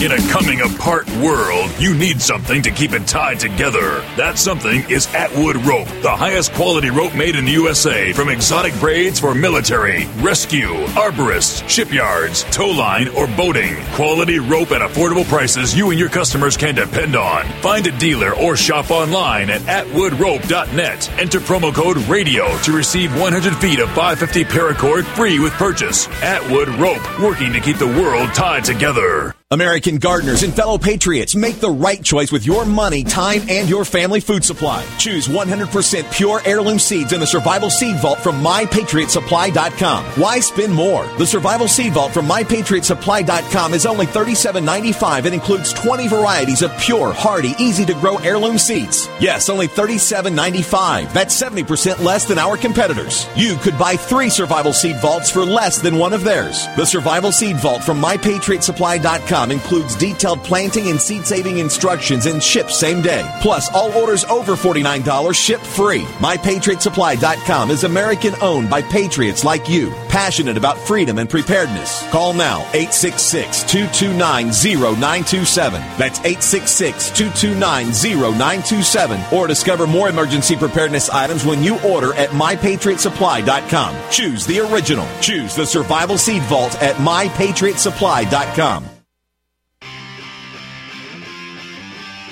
You never know what's going to happen next while listening to the Tech Night Owl, live with Gene Steinberg.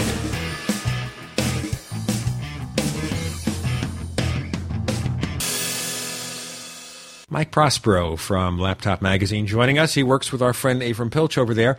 Mike is the reviews editor, so the software, the hardware, he has seen it all. So now let's have the great comparison here. Understanding Windows 8 is a pre-release. There may be some changes along the way. We can't think serious, but some changes. Windows 8, in this corner. In this corner, we have Mountain Lion. Windows 8, are there any advantages over Mountain Lion that you perceive? Let's see. Well, if we start off with, the interface itself, the Windows 8 start screen, being able to have those tiles that you can customize yourself, gives it an advantage over Mountain Lion. But we end up, we ultimately kind of prefer Mountain Lion because it's not as schizophrenic. One place, though, that Windows 8 scores points over Mountain Lion, though, is in terms of sharing and in cloud integration. While one area where Windows 8 does have an advantage over Mountain Lion are things such as sharing and cloud integration. With Mountain Lion, they do have iCloud integration, but that's only if you have other iOS devices, an iPhone or an iPad or things like that. With Windows 8, you can not only sync stuff to the cloud, and you get actually more backup in the cloud. You get 7 gigabytes of storage versus 5. But you can also sync your settings and take them to other non-Microsoft devices. And so let's say you're working on your computer at home with Windows 8 or whatever, and you have the tile set up the way you like and things like that. You can go to some other completely different computer and put in your settings and things like that, and your personalized desktop will appear. Okay, so we're talking about a more powerful, more granular way of syncing, features that Microsoft has added to their cloud system as opposed to what Apple is adding with iCloud.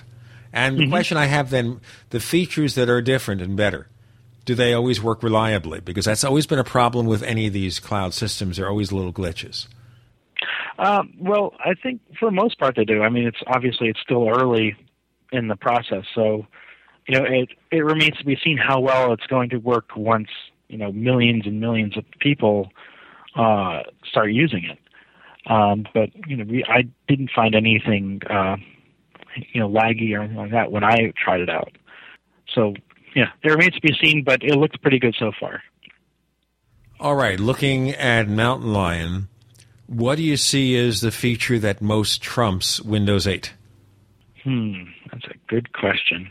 It could be an overall structure. It could be an overall goal or presentation. It doesn't have to be one single feature. I'd have to say gestures and navigation. That's one area where Mountain Lion it's just more intuitive when it comes to the Mac OS than the Microsoft OS. You don't have to. It's easier to learn the gestures. It's not and it's easier to sort of get it. Whereas with Windows 8, there's a bit of a learning curve. So in a sense here, Apple has considered the natural way that people use their fingers in developing gestures, whereas Microsoft has maybe looked at a PowerPoint presentation, let's have a feature for this, let's have a gesture for that. Could be, yeah. There's still ways to go, especially even when you're using the desktop version of Windows 8, you can tell that it's still sort of rooted in, obviously, a traditional desktop paradigm. So you're not getting the same sort of touch features and functionality and touch friendliness, I should say, that you are with the tile interface. Now, are there things about Mountain Lion that are a little difficult to understand? And one I would say would be autosave. They've added a few more interesting features, but Apple's document management for apps that are compatible with autosave can be a mite confusing. Yeah, it's weird, the way it sort of autosaves it to thing, and then if you want another save it as something else, you have to do that. It's a little bit of a pain. I don't know what they were doing with it, but I think they were just trying to make it so it was easier to find versions of things. But they make it complicated for people. They've added more features. You could rename a document from the title bar. You could move it to another place on your drive. I think in some sense they looked at a third-party utility. Don't know if you ever saw this, Mike. It's called Default Folder 10, or X, from a guy named John Goto. And it's basically an open save dialog box enhancer. And this guy has been doing this software since the 90s. He's a really brilliant programmer, and we've had him on the show. We respect him a lot. And I think Apple's tried to add document management features, but they're not always obvious, and they're a little inconsistent, and maybe it's a work in progress. Now, anything else about Mountain Lion that might be a tad confusing for the initial user? Well, Mission Control, too, could possibly get people a little confused. When you try and bring up everything to show all, it's nice to see everything that's running at the same time. But then, but to sort of bounce back and forth, you get into the same sort of situation where with Windows 8, where you're switching between sort of two largely different screens, I guess. So, trying to bounce back and forth between showing everything versus showing just what you're looking at, that could trip some people up. I know with Mission Control, I found a solution. And you know what that is? Huh? I don't use it. That's my solution. But in the end, if we're rating overall user experience, reliability, whatever, what would you say on maybe a 1 to 10 scale? And you have different rating systems at your magazine, but whatever it is, how would you rate the overall Windows 8 compared to Mountain Lion? Which is the better OS, and quickly why, other than the reasons we've already discussed? I would say Mountain Lion is the better operating system. 8 out of 10 maybe. Although we use a 5-point scale here. So it'd be 4 out of 5. I'll go for that. Yeah, 4 out of 5. In fact, we did run a review of Mountain Lion, and we did give it 4 out of 5, and there's choice as well. It's for one thing, it's only a $20 upgrade from the previous version, but that's also the thing. It's an upgrade. It's not a completely new thing. So Apple has only had to refine things as opposed to reinvent the operating system for a new use case. And also it means that the people who upgrade to Mountain Lion don't have to go through relearning as they do with Windows 8. Precisely. Microsoft has huge ambitions for Windows 8, and I wish them all the luck in the world with it, because the way it could be used, especially with the tiles and stuff and the tile interface, it could be very revolutionary when it comes to tablets, for example. But I think they may be overreaching if they try to do too much with just one operating system. So maybe you're giving it a 3 out of 5? I wouldn't go that far down. I would say, maybe in the 5 to 6 range. 3 out of 5, excuse me. I'm thinking of your rating system, not mine. Yes, I was jumping. Yeah, I would say around there for the time being. But okay, we'll have to wait, of course, until you get the final release version. And then we'll have you back on. Let's talk more about Windows 8. Let's see if Microsoft managed to fix things, the things that really irritate people, the few months between the public preview and the one that's released to manufacturing earlier this month, whether Microsoft made any key changes, other than the interface formerly known as Metro. Yep. Remains to be seen.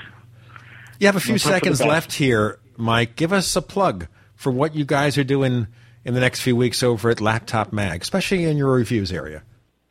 Well, we're getting a lot more Ultrabooks in.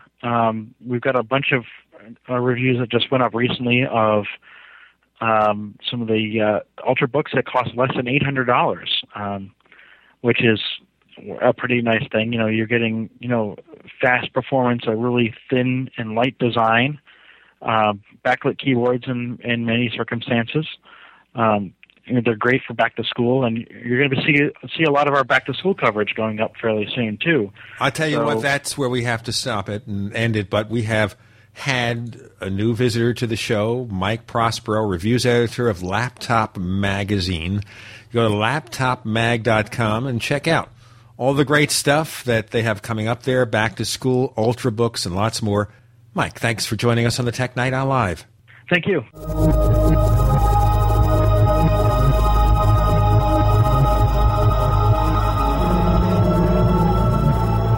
America's #1 source for independent talk radio for over a decade. We are the GCN Radio Network. Hi, this is Ted Anderson. If you'd like to listen to GCN programs on the go, I have great news. GCN has created a Droid and iPhone application, and it's free. Just as easy as going to GCNlive.com, click on the banner, and download. Before you know it, you'll be listening to your favorite hard-hitting GCN shows, live or on demand, right on your Droid or iPhone, 24/7 and on the go. So download the Droid and iPhone app free by clicking on the banner at GCNlive.com. Thanks again for listening to GCNlive.com. Again, that's GCNlive.com. We the people grow cotton, weave fabric, engrave ink, embed strips and fibers to protect from counterfeit, then carting to a private bank, having it lent back at interest, forcing taxes to service debt. This capitalism, or was Jefferson correct when stating a central bank issuing the public currency is a greater menace to the liberties of the people than a standing army? Ted Anderson, I'm placing a free silver dollar in a book that explains our monetary system. Call for your copy, 800-686-2237. It's time to understand the system. Call 800-686-2237. That's 800-686-2237.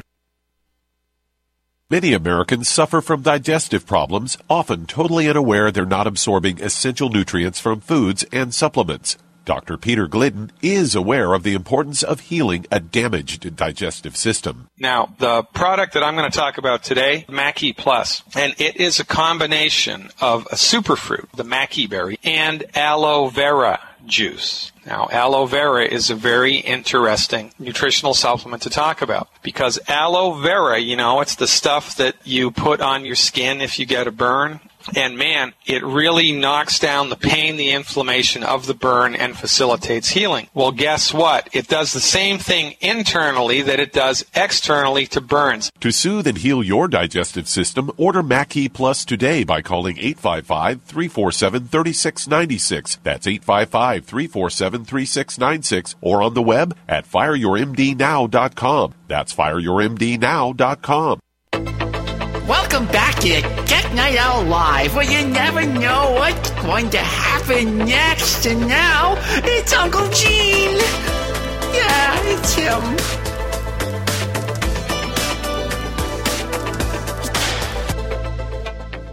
We're joined by Kirk McElhearn. If you're familiar with MacOSXHints.com, which is run by Macworld, he's the guy in charge. He's the iTunes guy for Macworld. He has a column out called McElhearn.com. That's his blog where he talks about all sorts of stuff. And we grab him every few weeks because he's a nice guy, and he's a fellow New Yorker, not necessarily in that order. A lapsed New Yorker, like you. Lapsed, right. Yeah. Well, they say they can take, the New York out of you, but they can't take the New York out of you or something like that. They can take you out of New York, but they can't take the New York out of you. I know that, but I was saying it in a much more bizarro fashion because, in America now we have bizarro politics. It's a new political party. And where you say a set of facts that are opposite to what the facts really are. Yeah, I see that on The Daily Show most days, actually. That's how I get most of my news about American politics. Isn't that funny? It takes a comedy show, The Daily Show on Comedy Central, to learn about the news in America because cable news is so screwed up. But let's look at another screwed up world, the screwed up world of Apple Inc. And looking over at McElhern.com, you're mentioning one useful utility called iStat Menus. Really interesting. Tell us why it's so good. Well, I'm one of those people who likes to know what's going on in my Mac. And knowing what's going on includes, for instance, how fast data is going in or out of my Mac when I'm downloading or uploading stuff, how much RAM is being used, how much CPU is being used. For example, let's say you're doing something and your Mac gets sluggish. All I have to do is glance into my menu bar to see the little lines that show the CPU activity. And if I see that the CPU is peaking, well, there's one of two things going on. One, I'm using a program that's causing it. So maybe I'm ripping a CD with iTunes, and that I know. But the other possibility is that something else is using the CPU. So having this information in my menu bar just lets me just keep an eye on – it's kind of like, I don't know, kind of like some of the dials you have on on your car on the dashboard. So it's a dashboard appliance. Well, yeah, but it's not a dashboard like OS X dashboard. No, I understand that, but I'm going to tell you about that in a moment. Go ahead. It goes in the menu bar, and the modules that I use are basically the network throughput, the RAM use, and the CPU usage. And there are others, disk activity and disk usage, which I don't really need.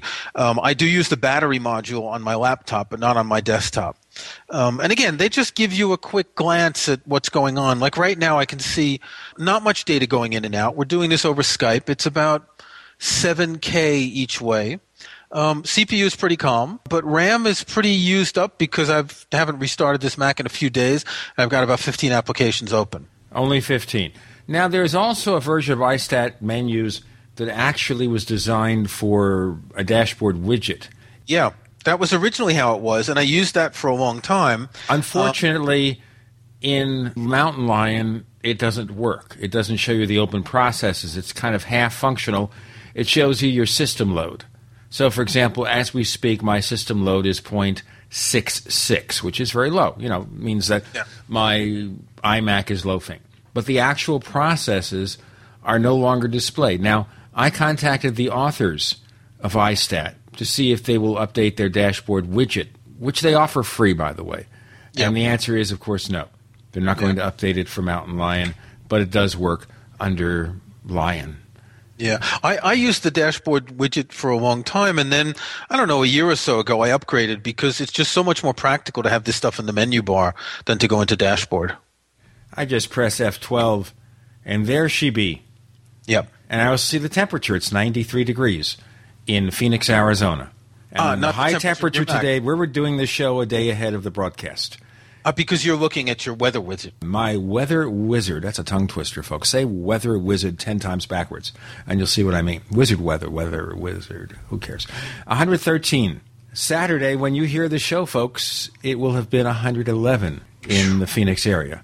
So there you go. Okay, so iStat Menus, really interesting kind of little app utility to see what the heck is happening on your Mac, see what's going on. Now, in relation to that, you've been running Mountain Lion for a while, I presume. Yeah, I installed Mountain Lion on my main Mac once the Gold Master was released. So that's about 2 weeks before the official release. But I'd been using it on a laptop for the developer releases for a couple of months. Did you notice any reduction in battery life on your notebooks? There is an apparent problem about that. Yes. Now, I got a Retina MacBook Pro, and I originally was using it under Lion, and the battery life was really long, And it's true that when I put Mountain Lion on, it's gotten shorter. Now, I don't use it enough to be able to really judge to say it's 50% less or 20% less, but I've just noticed that when I originally got this MacBook Pro, I was astounded at how long the battery would last. Or, for instance, when I'd look in the menu bar and see the percentage of battery that remained, I was astounded how much there was. And now it looks pretty much like, well, my previous MacBook Air, which had a smaller battery that didn't last as long. It just kind of seems that, something happened with Mountain Lion that's really affecting the battery. Now, Ars Technica, that's arstechnica.com, ladies and gentlemen. It's a very, very good tech site with a more sophisticated or technologically astute approach. So it's not necessarily for consumers. Maybe it's a little bit too far-reaching for just regular consumers. They did a test on their Retina MacBook Pro, and they lost 38% of the total battery life. Now, there are published reports that Apple will have a 10.8.1 update really soon, that it might go into beta testing. And if that's the case, you expect Apple will look at this. Now, this is not the first time that an Apple OS has had a battery life issue. iOS 5 had battery life issues with some of the iPhones, the iPhone 4 and iPhone 4S, which I noticed. And then when they had the update, they had two fixes. The second fix, suddenly battery life was great. Mm-hmm. So, something is going awry, which is a very technical term also. Something happened, and it's obviously going to fix it. But, it's just the usual thing that when a Gold Master comes out, the Gold Master, for people who don't know, this actually goes back to when they would actually press a master for a disk, which, of course, they don't do anymore since it's downloaded. And the Gold Master was the final one because it was actually gold-plated. So when the Gold Master comes out, it's safe to consider that this is the final beta rather than the real stable version of an operating system. Now, in some cases, rare cases, the Golden Master, which they call a seed by Apple, will be updated once or twice before the final release. In this case, it was not. In this case, it wasn't, yeah. And the same held true with Lion. Now, in Microsoft parlance, it's called release to manufacturing because Microsoft still releases physical media for their operating system. So it's called RTM there and GM with Apple, but it means the same thing. But what's happening is at the final stages, Apple will prioritize the remaining bugs. There always are bugs remaining. They'll prioritize them and say, well, we got to get it out in the initial release, and we'll hold the rest over for the maintenance update, which is already being done. They're already working on it. Also, things will happen in the field that won't reveal themselves. Like this battery life issue doesn't affect everyone. So they have to see what circumstances under which it can be produced, why they didn't discover it in the testing process. Yeah. Testing software is extremely complex. Testing an operating system, of course, is more complex because, as you said, when it gets in the field, you've got such a huge number of possible configurations. Granted, this is far less with a Mac than with Windows, where you've got every possible combination of PCI cards. I think it's like 100 million combinations on Windows probably at this point. Which is also another reason why there are so many problems with Microsoft and why they have to make so many concessions to the past, because there are so many configurations out there. I don't think even a company like Microsoft, which has probably 3 times as many employees as Apple, can possibly cope with it. It's impossible. It's impossible if you want to be really good, I think. It's possible if you want to accept a certain level of mediocrity. And that's what happens with Windows, that it's kind of designed by committee because of all these necessary compromises that they have. Now with Apple, so let's say, I don't know, the Mountain Lion is compatible with the last 2 or 3 years of Macs? Something like that, and we'll go into more of this in a moment. We have Kirk McElhearn. Of course, he's responsible for MacOSXHints.com, which also is user-driven. And he writes for Macworld as the iTunes guy. Lots of other stuff going on and lots to come on the Tech Night Owl Live.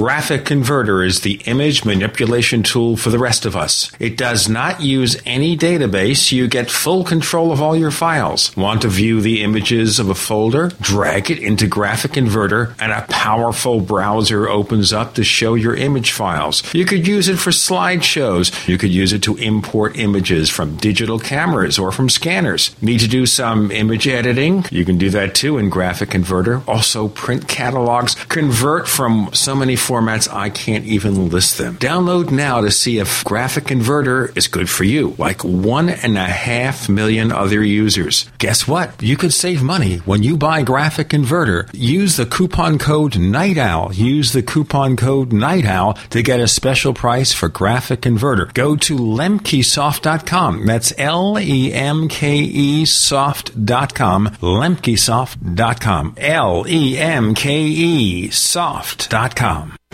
Hi, this is Steve Spillum for Midas Resources. In 1971, President Nixon took the United States off the gold standard and put us into a fiat currency. This allowed Congress and the Federal Reserve to create trillions of dollars out of thin air. The national debt has risen to incredible heights, and your hard-earned dollars by a small fraction of what they once did. The average life expectancy for a fiat currency is 27 years. The dollar is failing and on borrowed time. When currencies fall, people turn to gold and silver because gold and silver have been real money for more than 5,000 years. It is our mission at Midas Resources to help you preserve your capital. Don't let your personal savings shrink to nothing. For important free information on how you can protect your personal wealth, contact me, Steve Spillum, at 1-800-686-2237, extension 308.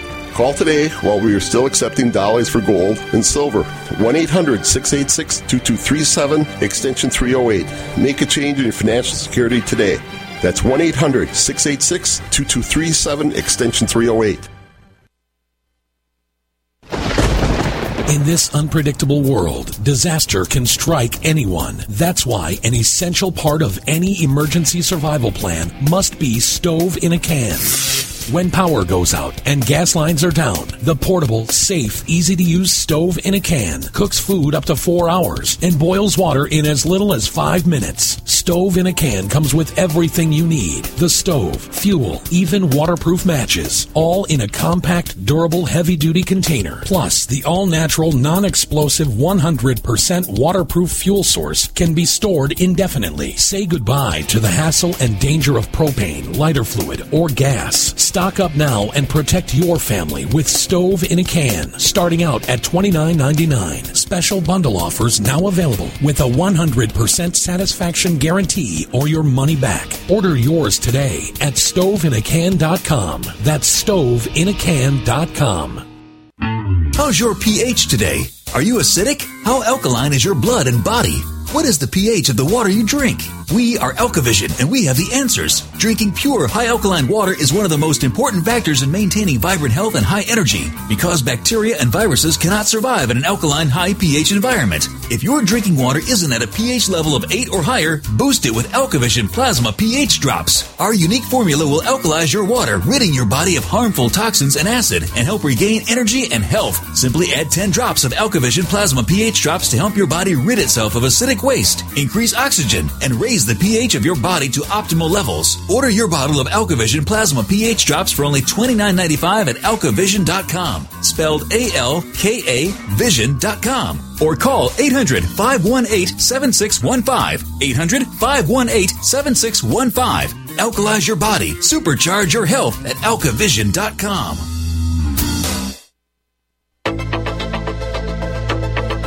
We'd like to hear from you. If you have any thoughts or comments about the Tech Night Owl Live, please get in touch at news@technightowl.com. That's news@technightowl.com. Looking for past episodes? We've got hundreds at technightowl.com/radio. That's technightowl.com/radio. Or subscribe on iTunes. We have Kirk McElhearn, author, raconteur, and I'm not going into that stuff that we used to always do because he said, I want to hear that, which is why I keep doing it. Stately, manner or whatever. Stately Wayne Manor, belief. After The Dark Knight Rises, there are a lot of question marks, and I don't want to get involved in spoiler alerts as to what happened at the end of the film, but pay attention to the last few segments of The Dark Knight Rises, and you'll wonder about the fate of stately Wayne Manor. But you were talking about Mountain Lion. Yeah, so I was saying that the number of Macs that are compatible with Mountain Lion is roughly the past 3 years, I think. It's kind of crazy. It's like if you have a Mac Mini, it's early 2009, which is almost 3.5 years. Some other models, it's up to 5 years. So say 3.5 to 5 years is the compatibility. Right. So let's say that there's a total of 50 different Mac models. Assuming that a model is, for instance, today you've got 4 different MacBook Airs. You've got 2 11-inch and 2 13-inch. So that's 4 models right there. So you're covering about 50 models. With Windows, you've got every possible manufacturer and every possible model. You look at a Dell website, they've got 25 different laptops at any given time. And then, of course, what happens if you go to the consumer store or the small business store or the large business store, you get different models, different configurations, and I doubt that anybody at Dell knows what they're selling. Add in all those permutations that you get on the Windows side, then the possibility that people have added their own graphics cards, sound cards, etc.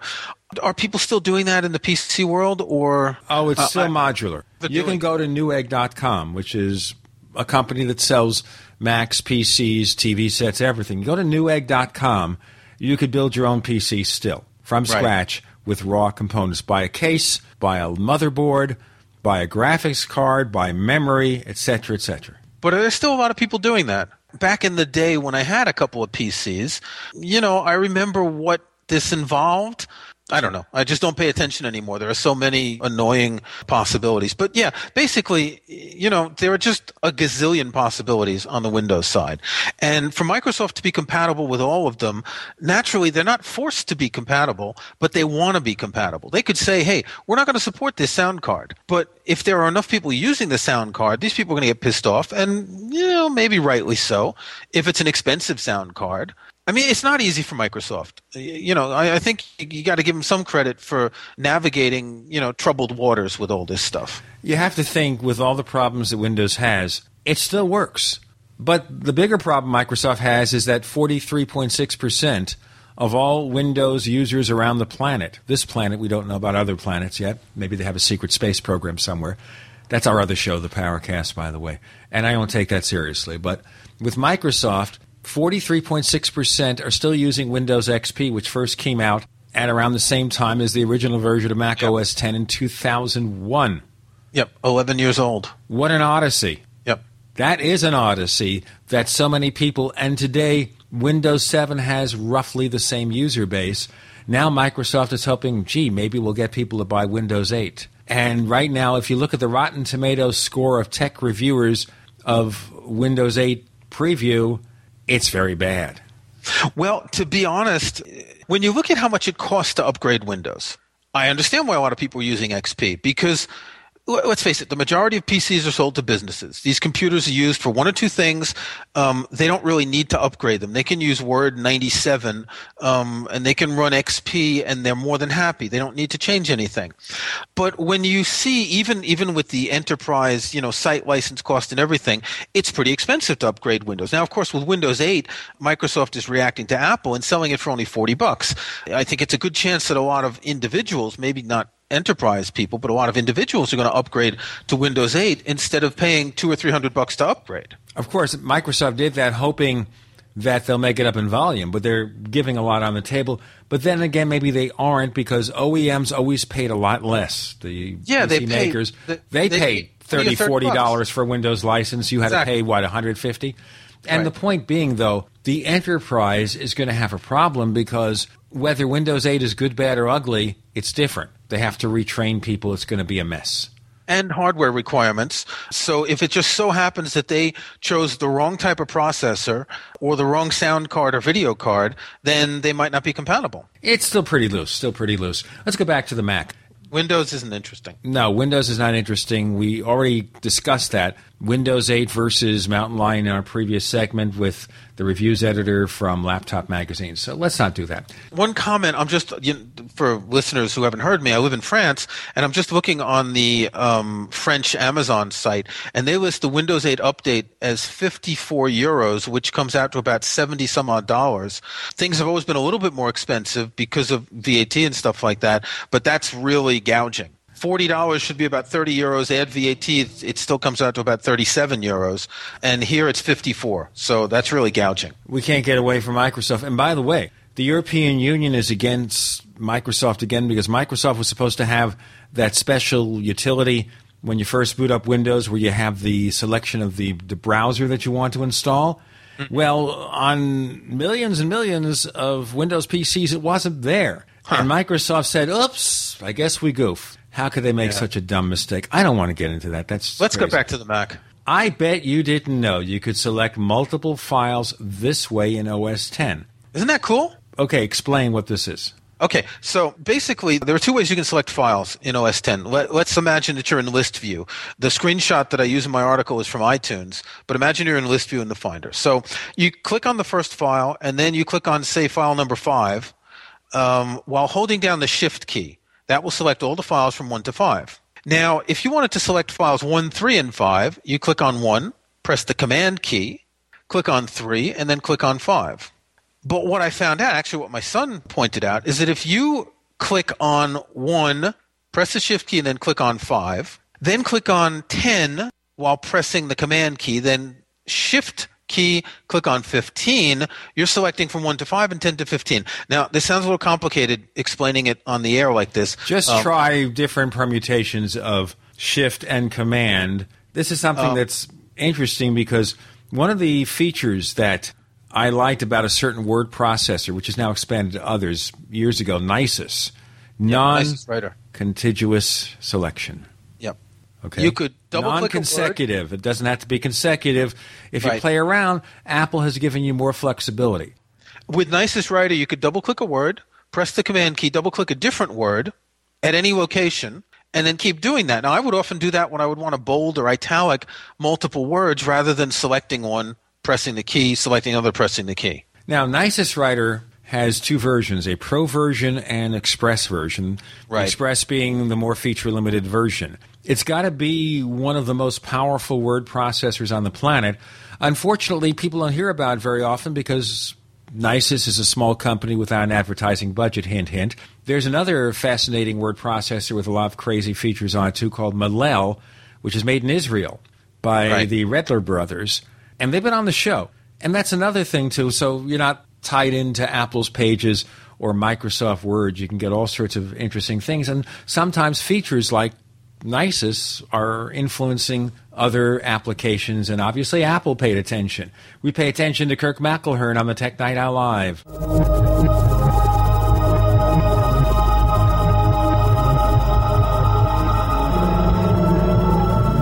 Are you tired of searching for great talk radio? Something more important. Search no more. We are the GCN Radio Network.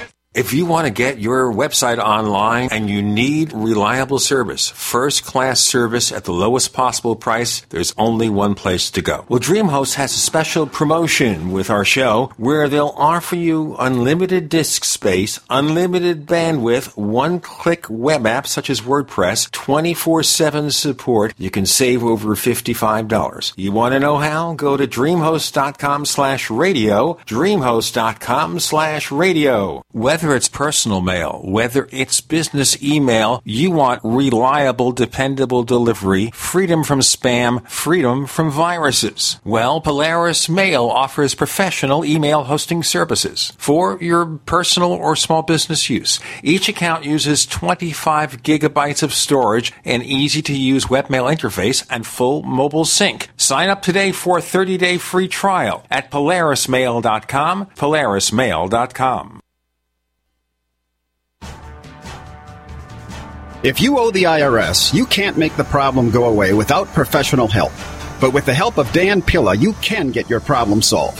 Hi, I'm Dan Pilla, and I've been solving tax debt problems for 30 years, and I can help you too. We can stabilize IRS collection action and get your tax debt reduced, sometimes completely eliminated. And if you received a 1099 from a bank because of mortgage or other debt forgiveness, the vast majority of the time, I can show you how to completely erase it so you pay no taxes on what the IRS will consider to be taxable income. Call us for a free consultation to discuss the many possibilities. Call 1-800-34-NO-TAX. That's 800-34-NOTAX. Or go to my website at taxhelponline.com. Dan Pilla has been protecting taxpayers from the IRS for 3 decades, and he can help you. Call us today, 800-346-6829. That's 800-34-NO-TAX. America, land of the free. But how free can you be, really, when internet viruses and malware can attack your computer? Sure, you have antivirus protection, but it's not free, is it? Until now. Now, ZoneAlarm offers free antivirus protection. And independent studies show that ZoneAlarm provides better malware protection than even Norton and McAfee. And they're not free, are they? Declare your freedom and go to getbetterforfree.com. That's getbetterforfree.com. Hi, this is Ted Anderson. Have you ever wondered why banks, stockbrokers, investment advisors won't talk about gold IRAs? They've been available since 1986, yet the financial industry won't recognize the value of gold for your retirement. Gold has outperformed paper investments, yet no word about IRAs. If you would like to have gold for your retirement, call 800-686-2237. Don't get left behind by rising inflation and low returns. Call 800-686-2237. Secure your future and call 1-800-686-2237.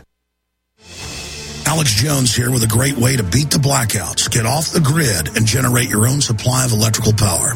Folks, with what's been going on in this country, I don't have to tell you about the power grid and just how vulnerable it is. That's in the mainstream news every day. Millions of people have lost their power in the last few weeks because of dangerous storms and killer heat that's pushing the grid beyond its capacity. I've always said that every family needs to be ready for blackouts. And if you don't have a backup system in place, I've got a great opportunity for you. Right now, our good friends at Solutions from Science are offering huge savings on their best-selling Power Hub unit. In fact, I think it's the best deal I've ever seen them make. It's literally thousands of dollars in savings. Remember, these backup systems don't need gas because they're solar-powered. That means there's no dangerous fumes and no noise. InfoWars listeners can get all the details at beattheblackouts.com. That's beattheblackouts.com.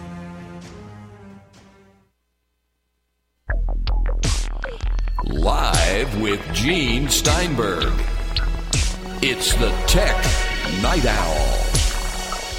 Because you never know what's going to happen next.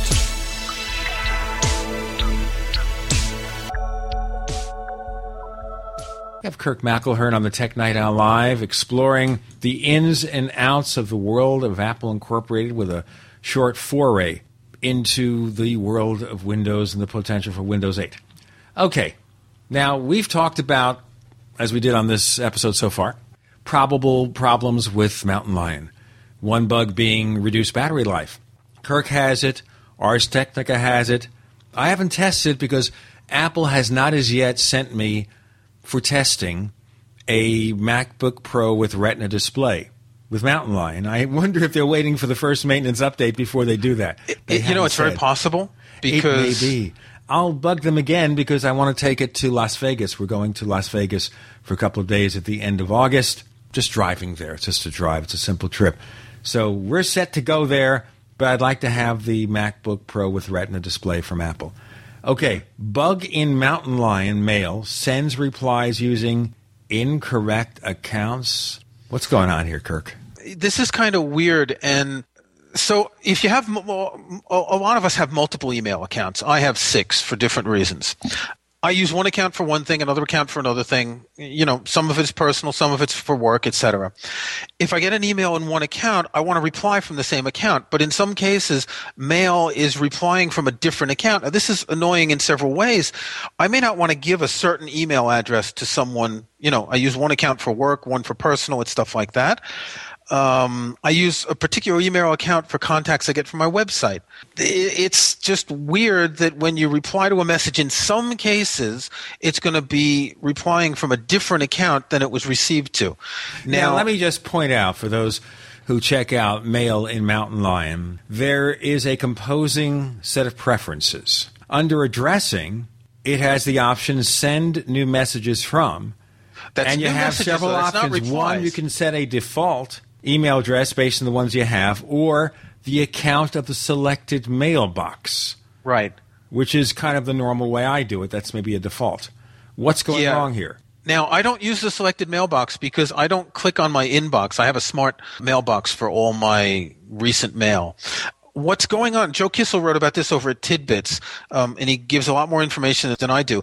It looks like if you're replying from your mailbox, it's generally okay, but if you've filtered emails into folders, then it's pretty much random which email address mail uses. Not in the inbox. It knows about the inbox and it's accurate. Right. But if you're looking at mail that's in another mailbox. Right. And I'll look at one right now. As we're talking, I have another mailbox where I collect email.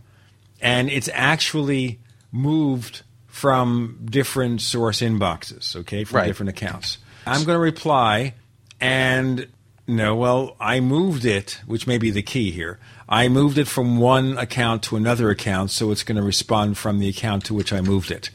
So I don't know if that's supposed to be correct or not. Mine are folders that are on my Mac, not in an account. Okay. All right. So I sort a certain number of things into folders on my Mac. Okay, this is not like I do it. I'm using IMAP mailboxes. And so am I, but there are still things that I filter on my Mac. Okay, so it's being filtered on your Mac, but not in a way that's the same organization as your IMAP mailbox. Right. Okay. But also some of the messages I replied to from my smart mailbox, so basically these are unread messages in my inboxes, went out using the wrong accounts.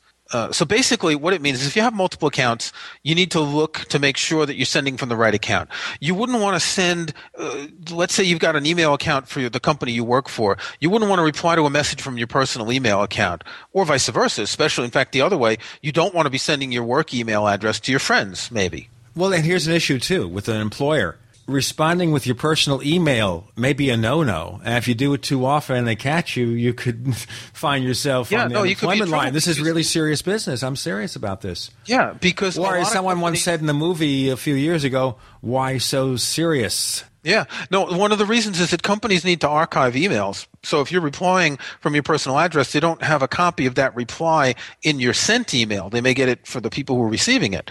So yeah, it's an issue. It's an issue. There are a lot of people on Apple's forums talking about it. It's clearly a bug. It's not intentional. It's clearly a bug, and presumably it'll be fixed in the next, in the 10.8.1, whenever that comes out. You could always hope. What else is left but hope, Gene? If there's not hope, there is hope and change. We can't change any of this stuff ourselves, so, we just have to hope. Okay. Now, there's another item that you have over at McElhearn.com about problems with iTunes downloads. What, pray tell? I got an email from a friend of mine one day saying I downloaded a bunch of stuff using automatic downloads. So he bought things on his iPhone, and his iTunes at home was set to automatically download, and a number of the tracks were truncated. They were cut off. They were the right length. They were the right size, but the music stops after a minute or two or three. And curiously, the next day, I bought a couple of tracks from the iTunes store, and I had the same problem on one of them. So I posted something on my blog, and I showed in a screenshot where you can clearly see where the sound cuts off. After I posted that, I got a number of emails from people I know who said they had the same problems. Now, the first friend, he had to re-download the stuff, 6 times. Apple kept putting it back into his purchased queue. They didn't tell him to re-download from his purchased items list. They put it back in the purchased queue, and I'm not sure why they did it that way. For him, it took 6 times to get the tracks that he bought. For me, they put it back, and I got it once. But for other friends of mine, they've been getting this both on purchases and on things they've downloaded from iTunes Match.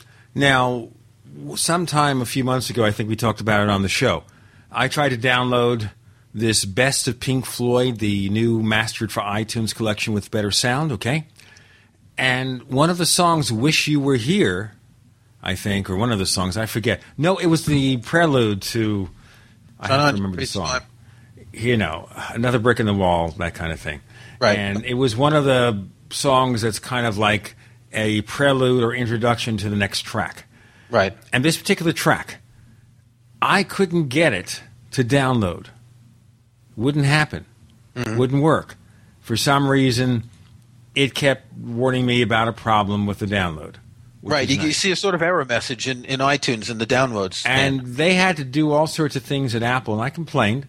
And they gave me credits. I mean, Apple didn't refuse to give me a credit for the bad download. Apple tries to be reasonable. They're very reasonable about that, yeah. Okay. It took a while for me to get this track to actually come through. Right.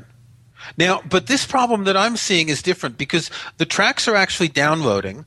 You're getting a file that's the correct size and time, but the music isn't there after a certain point. It's extremely strange.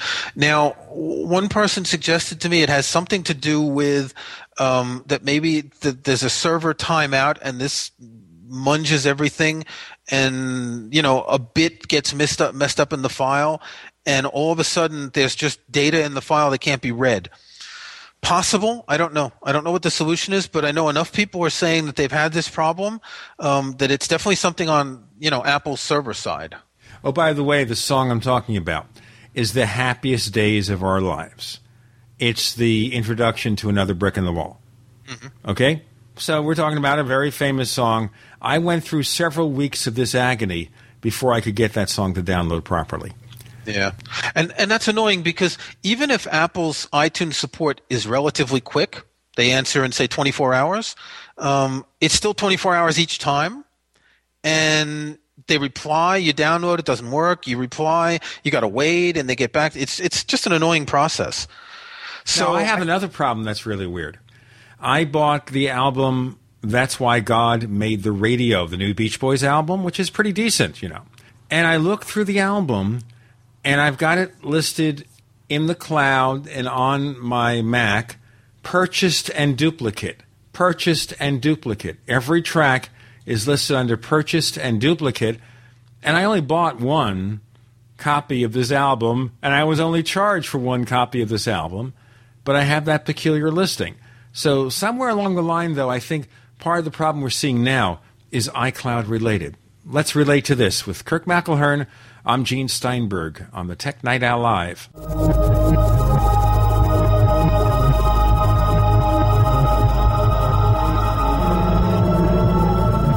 The GCN Radio Network, providing the world with hard-hitting talk radio. GCN. Great talk radio starts here. Ray Perkins, a reclusive veteran burned out from the Gulf War, lives tortured by relentless, perplexing nightmares. Nightmares of a horrific battle in deep space and of a mysterious woman suffering in agony for her devastated world. A woman not yet born, calling across centuries to him.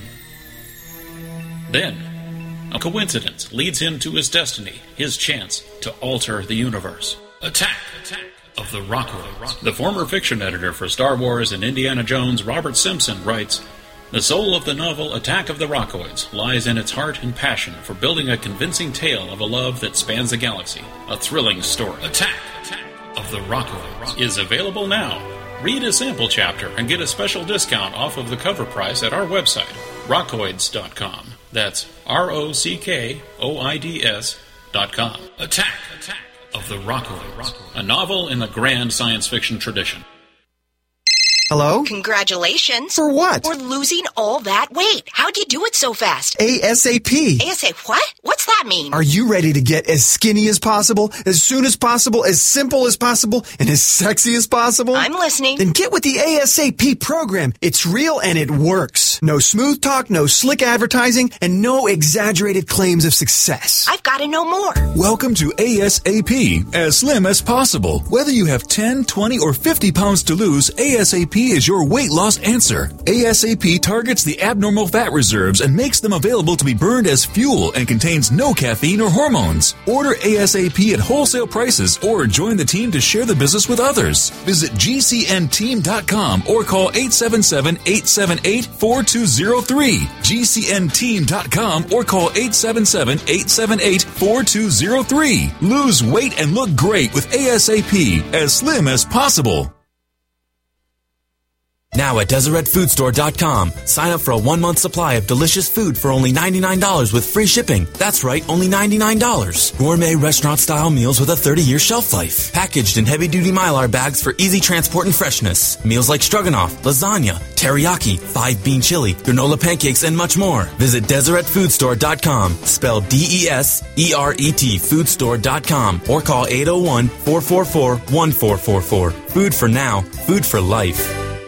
In a coming apart world, you need something to keep it tied together. That something is Atwood Rope, the highest quality rope made in the USA, from exotic braids for military, rescue, arborists, shipyards, tow line, or boating. Quality rope at affordable prices you and your customers can depend on. Find a dealer or shop online at atwoodrope.net. Enter promo code RADIO to receive 100 feet of 550 paracord free with purchase. Atwood Rope, working to keep the world tied together. Clear out your pantry and make room in your closets. You're going to need the space for these hot August deals at BePrepared.com. Going on now, save 23% on Provident Pantry Scrambled Egg Mix or 28% on freeze-dried strawberry slices. New this month, baking cocoa for daily use or long-term storage. Buy one of the Provident Pantry baking or dessert combos and save up to $25 off individual component pricing. Or add some weight to your water storage at BePrepared.com. The ultimate 55-gallon water barrel combo is on sale this month for only $94.99. Food and water storage is great, but how are you going to cook it in an emergency? The popular Volcano 2 collapsible stove. Save $27.96 off MSRP. Go to BePrepared.com for more details and more August savings now through August 31st. Call 800-999-1863 to experience exceptional customer service and BePrepared.com's low price guarantee. That's 800-999-1863. The choice is clear.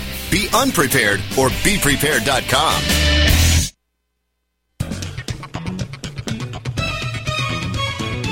Do you know what's going to happen next?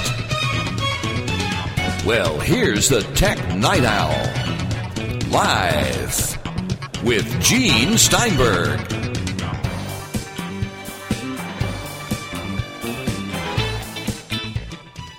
We have Kirk McElhearn in our final segment on the Tech Night Owl Live talking about weird behavior with iTunes and possibly with iCloud. And you're talking about failed, truncated downloads.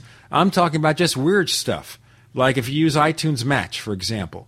And Apple has had a couple of fixes to iTunes Match, but as of today, we still have that weird problem where, for no reason that's discernible, from an album that's fully available in iTunes, if you rip your local CD version, which supposedly is the same thing with the same songs, some songs will be matched, other songs will be uploaded. Like She Came In Through the Bathroom Window from the Abbey Road album from the Beatles, always uploaded. I don't know of anybody who gets a matched version. Me. Since it's non-DRM'd, you can send me a copy. I bought it legally anyway. I remember when Lex Friedman of Macworld was doing a survey on Twitter about this right after iTunes Match came out, and everyone was saying they couldn't get it to match, and for me it matched. I tried that album and it matched. Now, well, it may also be you have a different mix of the album, or because you're in Europe, it's going through a different server system.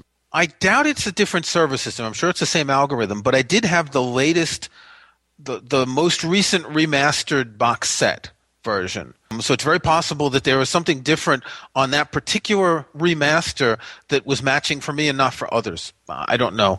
But it doesn't like you.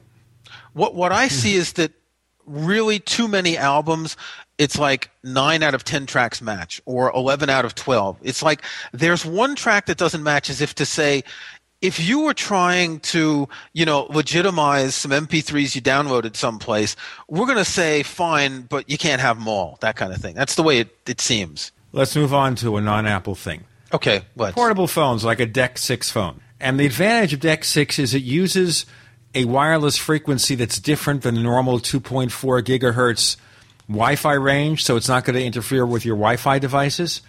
Supposedly provides better security. And what you're trying to do, Kirk, I understand, is to get a portaphone that has a headphone jack. Well, not a portable phone, a fixed phone. A fixed phone with a headphone jack using DEC 6. Okay. Right. Now, I have a VTech here. Highly rated, really good sounding phone, not expensive, and I looked at the master base unit of it. It's a 2-line phone.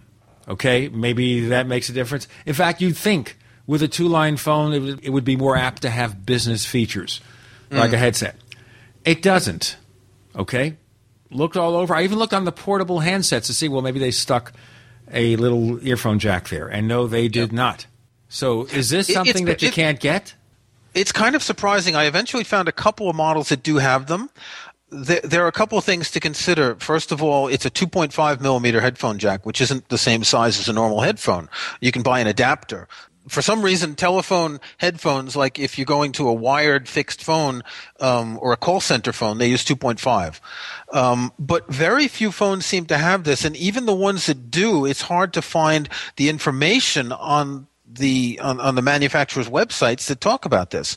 The reason I want this is I like talking on a headset. I can type. I don't have to, hold the phone between my shoulder and my neck, which is really annoying. If you do that 8 hours a day, forget about your neck.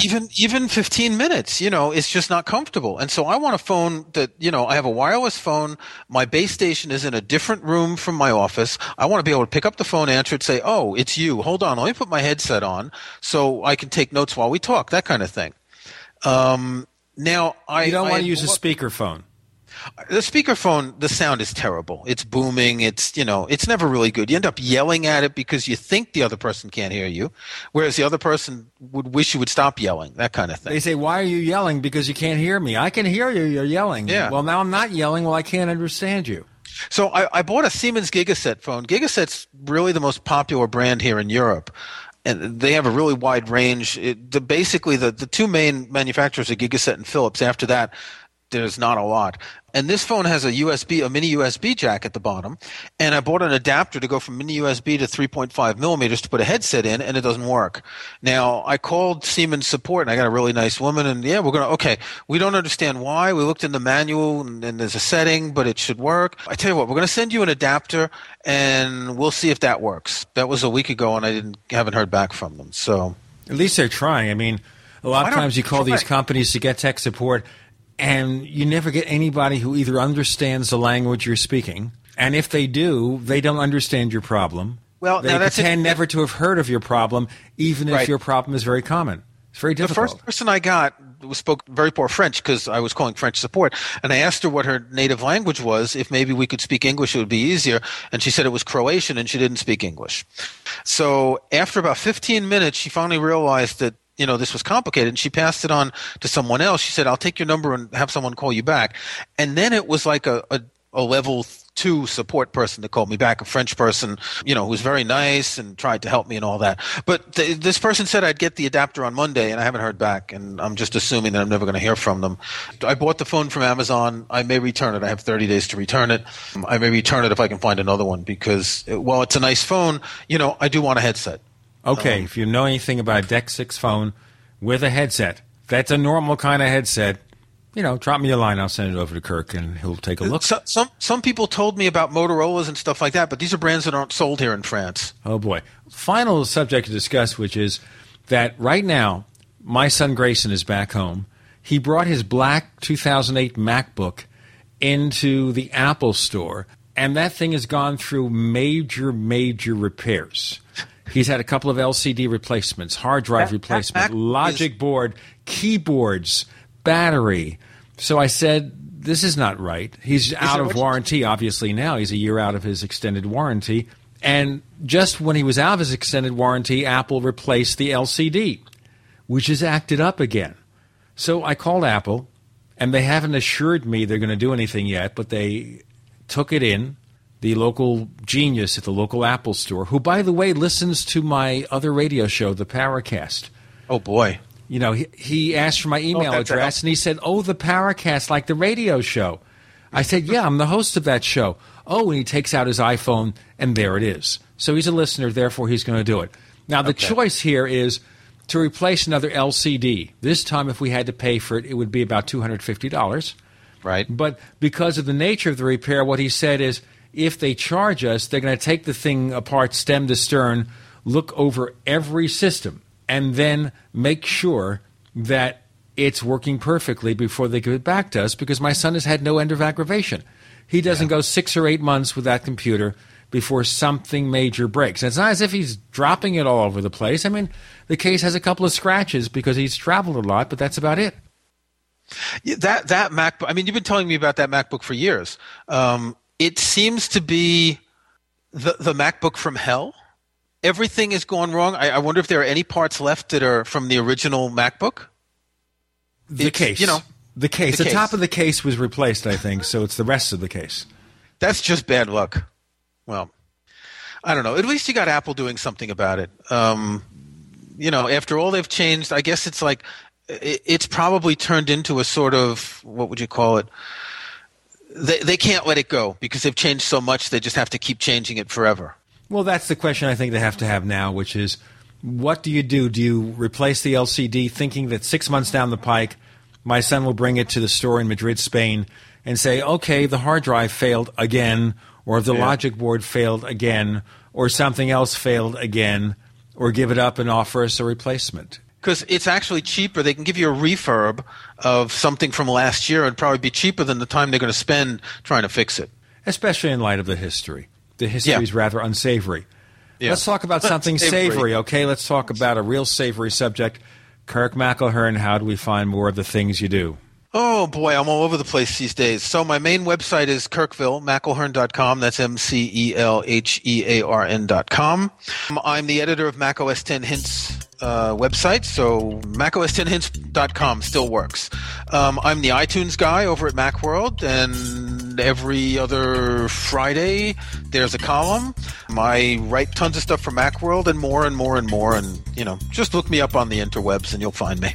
And the outer webs and all the webs. You find us on Twitter, Tech Night Owl. We're Tech Night Owl at Twitter. My cutting-edge blog is over at technightowl.com, technightowl.com. Kirk McElhearn, thanks for joining us on the Tech Night Owl Live. Thanks for having me once again, Gene. Take care.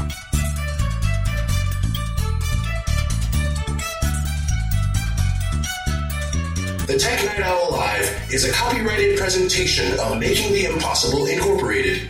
We'll be back next week. Same bat time, same bat channel.